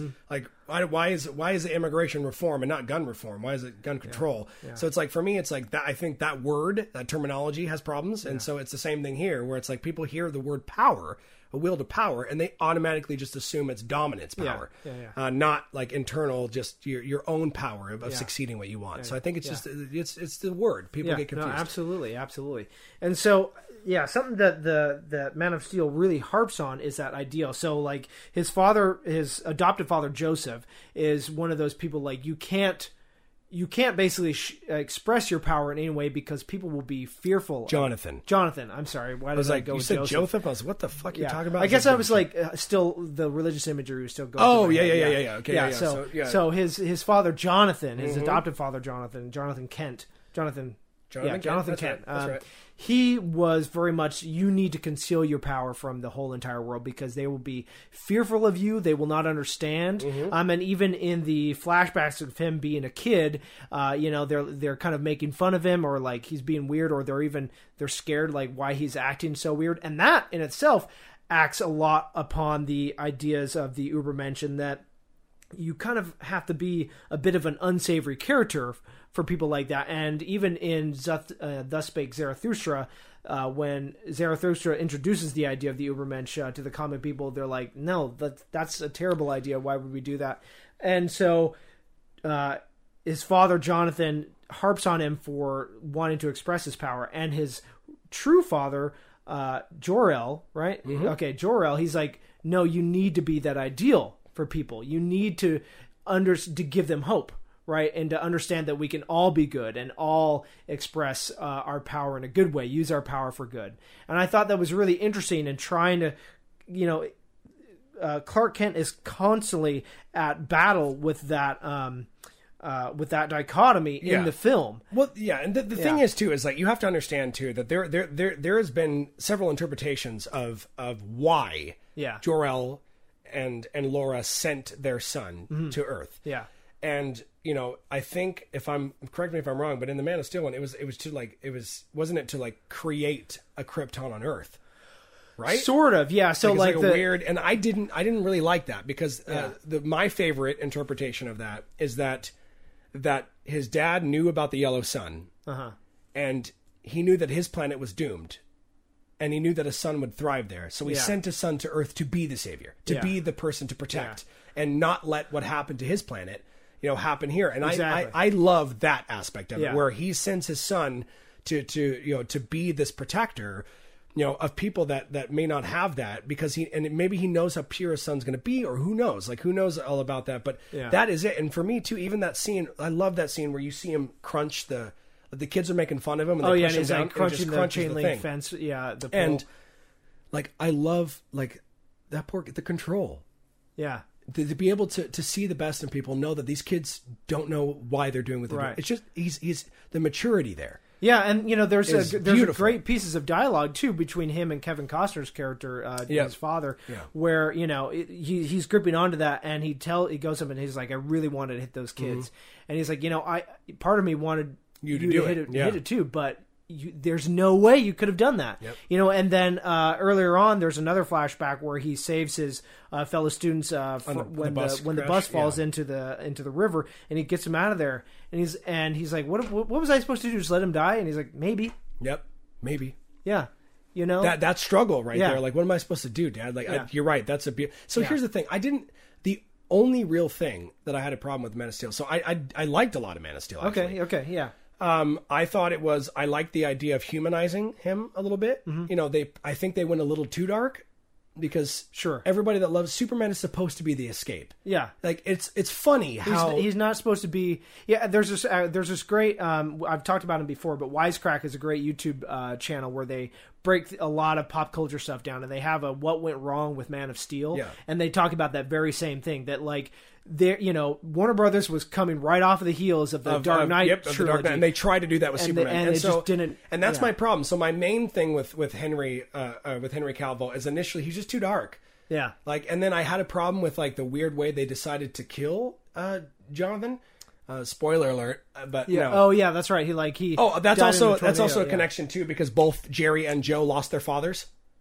Oh, really? In real life. Okay. So, so it makes sense that Superman lost his adopted father. But there, of course, there's been several different interpretations of how he's passed, heart attacks, all kinds of different stuff. Yeah. But for me to I guess it was symbolic when I want you to have him just be whooshed away in a tornado when Superman could move so fast. Like, probably nobody would have seen seen anything. Yeah. So it's like, for me, it just didn't feel... I agree, yeah. Like, I'm like, okay, so he's standing right there, and he's like, no. And, of course, he's trying to respect his dad's wishes, so I get what they're trying to do. But I'm like, he could have moved so fast. Superman moves so fast. Faster than a speeding bullet. Yeah. And you don't see bullets firing. And even in the... You see people dying. And even in the comic books, he moves faster than the speed of light. He does that in the movie too, with in the classic Christopher Reeves, where he flies around the world so quickly to bring time back, reverse time. It doesn't work like that. It doesn't. But still, the comic pseudoscience is fun. So I just didn't like the way that they got rid of Jonathan. I just thought that was a weird thing to have him stand there and be swished away in a tornado and not like. He's like, no, don't save me. Yeah, and it's like, really, because you should know your son's powers, and you should know these should be fast enough to get you. He doesn't know. Maybe he doesn't know. Maybe I mean, who knows? But I just didn't quite like that. Sure. And then of course, now I talked myself in and out of this. So, again, if you haven't seen the movie, I apologize, but we're going to do some spoilers. Yeah. I don't like that they made Superman snap a man's neck. Yeah, so I wanted to ask you about this. That is what frustrates me. Now, here's the thing. Ask me about it, because I'm going to give you my initial irritation, and then I'm going to give you my softer, sympathetic more charitable. Okay, gotcha. As more time has gone by, and I've had more time to think about it. I'm more mainly interested in your thoughts on the depiction of Zod, because I thought Michael Shannon, for one, gave a great performance. He did. No, not a problem. But the reason why now I see why you're hesitant to like how Superman decided to stop Zod, but to me, I feel like the way that they portrayed Zod, in the sense that he, like Shannon's said in the last bit of dialogue he had, is that he was predetermined from birth to protect the people of Krypton, right? In that he was their main protector, main warrior, and at least in the time that he lived on Krypton, right? Yeah. And so when Superman was sent away, basically with the DNA of all their original ancestors and people within his own cells. That's what the Codex was, what you were asking about earlier, exactly what they did with it. They put the DNA of all the people in Superman, and when Superman would later realize his potential, then he could be the bridge to the next better people, like with all the best parts of Kryptonians plus all the best parts of humanity. That's what I think at least the film was trying to get at. Sure. So when Superman, when Zod is flying that ship into the World Engine or something like that, and he's trying to bring all the Kryptonians back and try to kill Superman to get the information, Superman says, like, Krypton had its chance, right? Like, we're done with this, and he basically eliminates all of the potential fetuses that are on that ship. And they gave that an interesting thing too. Most people don't know. They gave Krypton like a birth crisis where they couldn't give birth. Like they had to genetically alter them, and then Superman or Clark Kent or Kal-El at the time, he was actually one of the first babies like naturally born in a long time in the history, which is kind of unique to that. It's not. And I know that there's a Krypton show on right now, right? Or is it there coming? is Okay, or I think it's just started actually. Okay, I don't know. I see. I've always thought that would be interesting because I love the depiction of Krypton from the Man of Steel, like with Russell Crowe and everything. I thought Russell Crowe was great. Yeah, I thought Russell Crowe was great. It was really cool. So here's a couple. One last thing. Go ahead. I thought that when Zod realized that he had failed, basically his the whole reason for him being born was taken from him by Superman. To me, it makes sense for that, at least the character development. The logical conclusion of that would be like, okay, well, I'm going to take everything that you love because you literally just did the same thing to me. And so the moral imperative for Superman in order to stop Zod from killing everybody was to kill him. Sure. I give it to you. Yeah. And you're right. They made the stakes high because if you remember correctly, he had him in a headlock, and basically Zod had his laser vision aiming towards his family, and he said, "You either kill me or they die." Yeah. Like he basically put Superman in a very bad decision. But here's my problem. Again, first of all, what they decided to do is they decided to cut out like mainly a lot of what he learned in his childhood. Yeah. Like, so they made him an adult who didn't know his background, which is a touch different. Like, because I like the Smallville interpretation where he starts to learn a little bit more about who he is, and by the time he gets the suit, he's comfortable.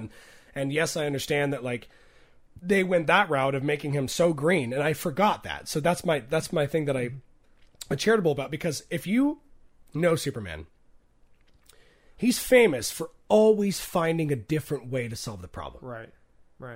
You don't have to resort to killing. He's like, that's a part of his charm, is like how, and that's a part of the excitement. Superman is practically. How is he going to get out of this? Exactly. So Superman is practically invulnerable. So you're not excited by the potential of him, of the danger for him. You are like, this person is trying to leave him no choice but to kill him. And how is Superman gonna not do that? And I think it's fascinating that a man that could kill people in a blink of an eye spends his whole time trying to figure out ways to not do that. Yeah. There's always another way, is what he's famous for saying. Yeah. There's always another way. Like the Shadow Zone, or the Phantom Zone, excuse me, and in all these different places that you could... What is it? What is the Static X? Static X, yep. So, and so for me, and what most people don't know is the last comic with Superman in it, obviously before the New 52 series, and just this at the time... Obviously. Yeah. Sorry. At the time that this was printed, it was supposed to be his last, but of course, Superman's been resurrected too. So you have that other more. Oh, I know, but actually, just on that real quick, I have a lot of problems with how they marketed Batman v Superman. Batman v Superman was terrible. I mean, unfortunately, like they made the Superman was still really dark. They didn't they just lost the sense of who he was. Lex Luthor was all wrong. It was I didn't think it was the worst movie. I thought it was worse than Man of Steel. But my biggest problem is that I think in the very first trailer for Batman v Superman, they show Doomsday. I'm like, well, Superman dies. Yeah. Because I know what the death of Superman and what Doomsday means, because Doomsday fucking kills Superman. So the first time for his resurrection. So here's the thing. Here's Superman's true death. Yeah. In the comic, it's Mysterio. And Mysterio? not the wrestler. No. Is that Marvel? Yeah, That's Marvel right. is Mysterio. Yeah, Yeah. it's not. Oh shit! Mysterio is I'm Marvel. wrong. It's okay. He looks just like Mysterio, so that's what it gets me Okay. too. Because I'm not Yeah. like, for me, I love Superman, but I don't. Lex Luthor and him, I never really like dived into all individual of the guy. What's his name then? It's I thought it was because he has a giant head. Is it? A globe head? I'm gonna look it up right now as you're depicting this. Okay, so he's gonna look that up. So I'll explain. He basically tricks Superman into killing on accident. Right. Okay. And Superman is destroyed because he's killed. And it's this beautiful moment where he's in the Fortress of Solitude, and the first conversation he has is with Lana Lang. Okay. And he talks about, his life and what he's accomplished, and and how Lana Lang has helped him to achieve that. And then he has a conversation with Lois and how he loves her and all this stuff. And then this is what he does. He's so distraught because he killed for the first time that. And now again, remember they changed it because in the 1938s, I think he used to just like knock bad guys off of cliffs and kill them and shit. Like they didn't care. But he took gold kryptonite and took his powers away, and he just walked into the Arctic. Huh. And you see like this beautiful, like his cape just like disappearing in the snow. Yeah. And then they never saw him again. Yeah. Basically killed himself. Yeah. So they left the mystery, but he basically said that like, it's the moment I kill somebody, like that's the moment that I'm a monster, or whatever. But it was just so powerful that he just took gold kryptonite and walked out into the Arctic. And so just to have him like snap a neck, like I get it, but like I just thought, no, the Superman that I know and love always found another way.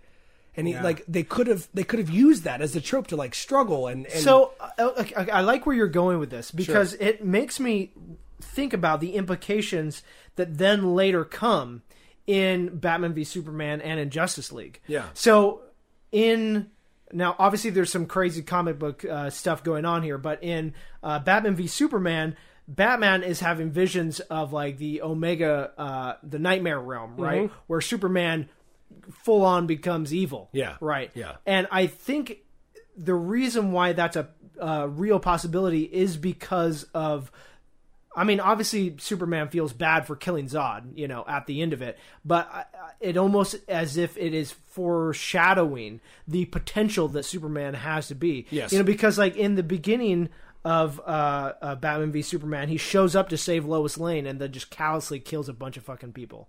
Mm-hmm. A bunch of, at least I guess he doesn't like casually kill them, but he puts them all in direct danger. Yes. Yeah. And I'm just like, what? So they just like, and so for me here, this is my charitable interpretation. I forget that this depiction of Superman is one that has not yet developed his moral code. Okay. So my charitable interpretation is that Zod putting him in the position to have to snap his neck and kill him, that moment from then on, Superman is now, I don't kill. Yeah. Like for whatever reason. I thought they were going to do that. Yeah. But they didn't. Yeah. So that's why I was mad. Because I'm like, look, if you're going to make him kill somebody, then have that be the defining moment of where he sets his moral code. Because they're losing sight. I think what they were trying to do, first of all, DC, if you're listening, get your shit together. Yeah. Because here's the thing you're doing. You're rushing everything. You need to slow the fuck down. You want to know why Marvel's so popular? They spent 10 years building 10 years, long time. Character development, growing with these characters until we get to the adventure. So we're so anxious. You have to do it slow because the longer we wait, the sweeter the reward. Yeah. You just threw Justice League on us in 2 movies. Yeah. Dumb idea. Yeah. I know you wanted to catch up. I know you see the money Marvel's making, and I know you want to be a part of that so bad, but you did it wrong. You were too fast. And now at this point, they're just like, we just have to make like standalone movies because those are the only things that do well. Because like Wonder Woman and Aquaman and Shazam, they've all 3 of those movies have done relatively well compared to like. And they should have done those before Justice League. Mm-hmm. They should have done all of it. They should have taken their time and they should have let us know the characters. They should have put up another conflict. And here's also another thing too. the world that they built is like this dark, again, it's very, very Dark Knight-esque. And I know that worked for Batman, but Batman's a different fucking hero. Yeah. And you can have aspects of that when you focus in on Batman, but Superman should not be that. Yeah. The funny thing about Batman and Superman, and the reason why they're funny to watch, is because they're polar opposites. Yeah. Batman is annoyed by the freaking optimistic Superman, the do-gooder Superman. Like, that's part of their funny dynamic. Yeah. And what did they do when they brought Superman? They made him all evil, and then I just didn't... Like, no, people that love Superman, we love him because he's so annoyingly optimistic. He reminds me of myself. I'm so optimistic, and it's just like, and I'm so humble, and I don't like, no. Yeah, that sounded a touch pretentious what I just said there. But I mean that they got rid of what made him him. Yeah, yeah. And I just was not okay with that. Right. And it's just like, and don't get me wrong, and I thought there were certain moments where Henry Cavill did channel that, but they were way small and way far in between. Yeah, because they even made him more, again, they made him broody, more callous in Batman v Superman. I hated as well. that. Hated it. Especially like when he went to the court hearing or Senate hearing, whatever, in Batman v Superman, and they're like, dude, you gotta chill out with your thing, and we're gonna put restrictions on you. It's like, nope, I'm Superman. And even Bruce Wayne is just like, if he has 1% chance of going against our interest, then we have to stop him. Right, and that pisses me off because it's like, no, he was like, that's the power of Superman. It's like, and that's why, a lot of people are mad because he just wears glasses, right? And like, nobody's really talked about this, but for me, I love it because this is a common misconception. Most people, like, let's take Batman in comparison. Batman is Bruce Wayne. He puts on a costume and he becomes Batman. Yeah. Superman is Superman. Yeah. Clark Kent is his alter ego. Yeah. So I'm glad that you got to that, because I wanted to bring up the classic Kill Bill Volume 2 scene.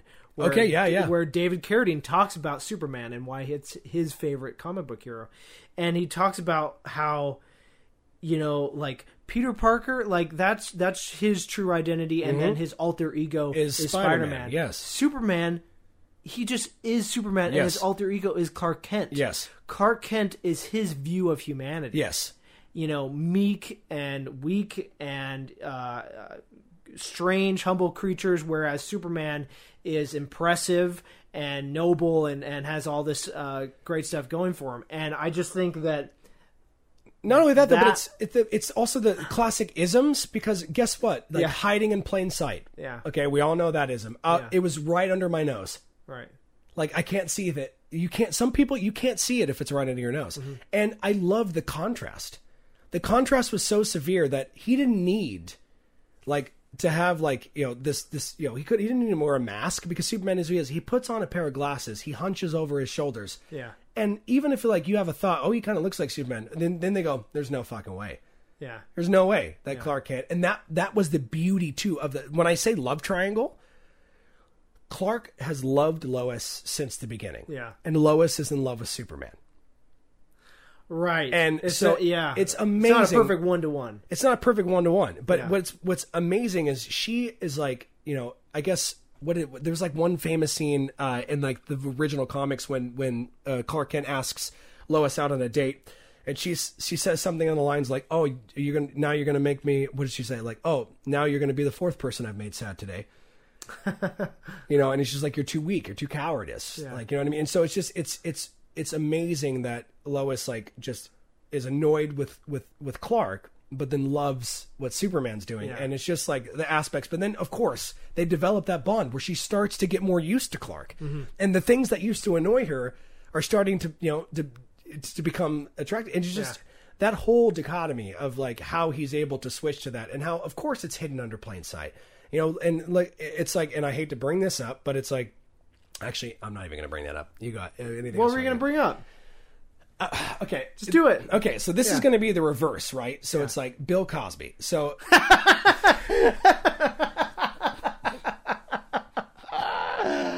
Oh, God. He's taking an Ian move. I know.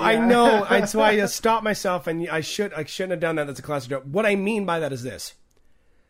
We found out that he was a monster. Right. We thought. Hey. It was right under our nose. I'm a monster. It was right under our nose the entire time. And so I guess let's quote this. It's just like Superman or Clark Kent is the reverse of that. Yeah. You know, he is somebody that, of course, nobody would notice because the whole entire time we had no idea he was this hero because of how he carried himself. Right. You wouldn't even think twice. Yeah.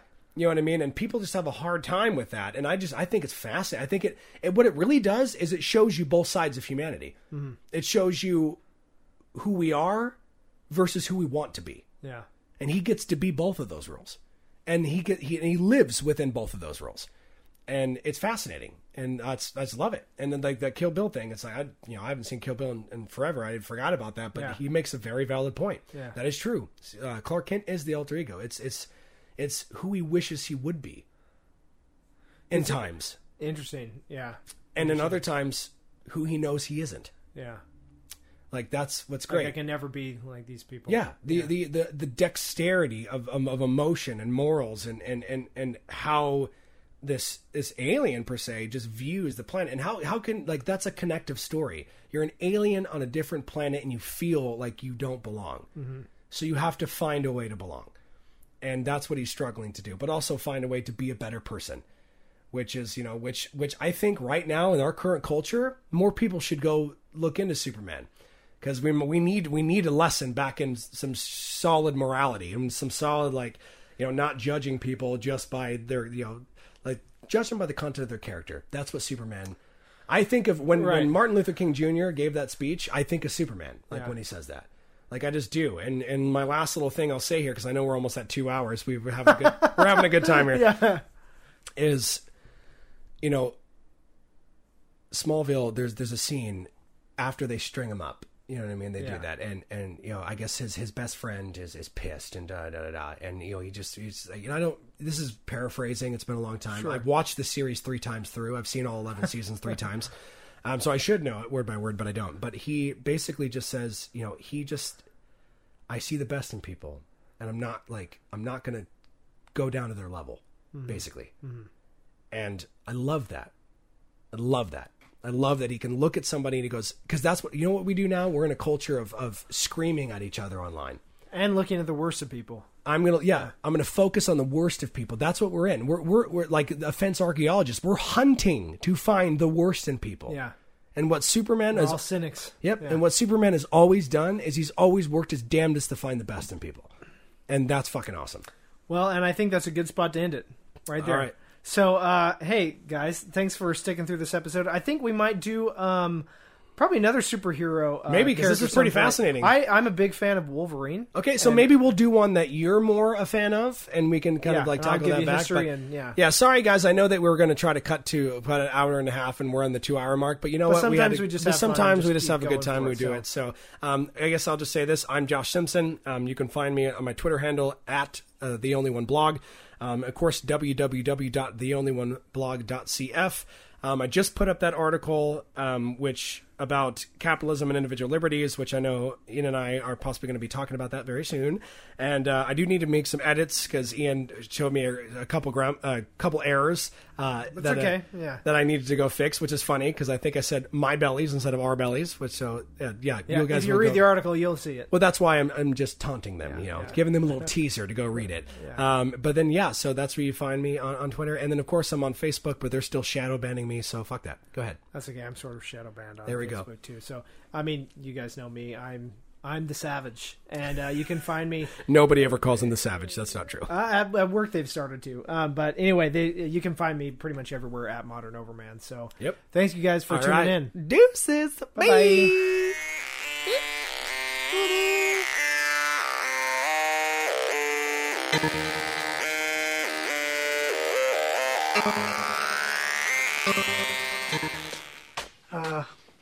Everything that guy just said is bullshit.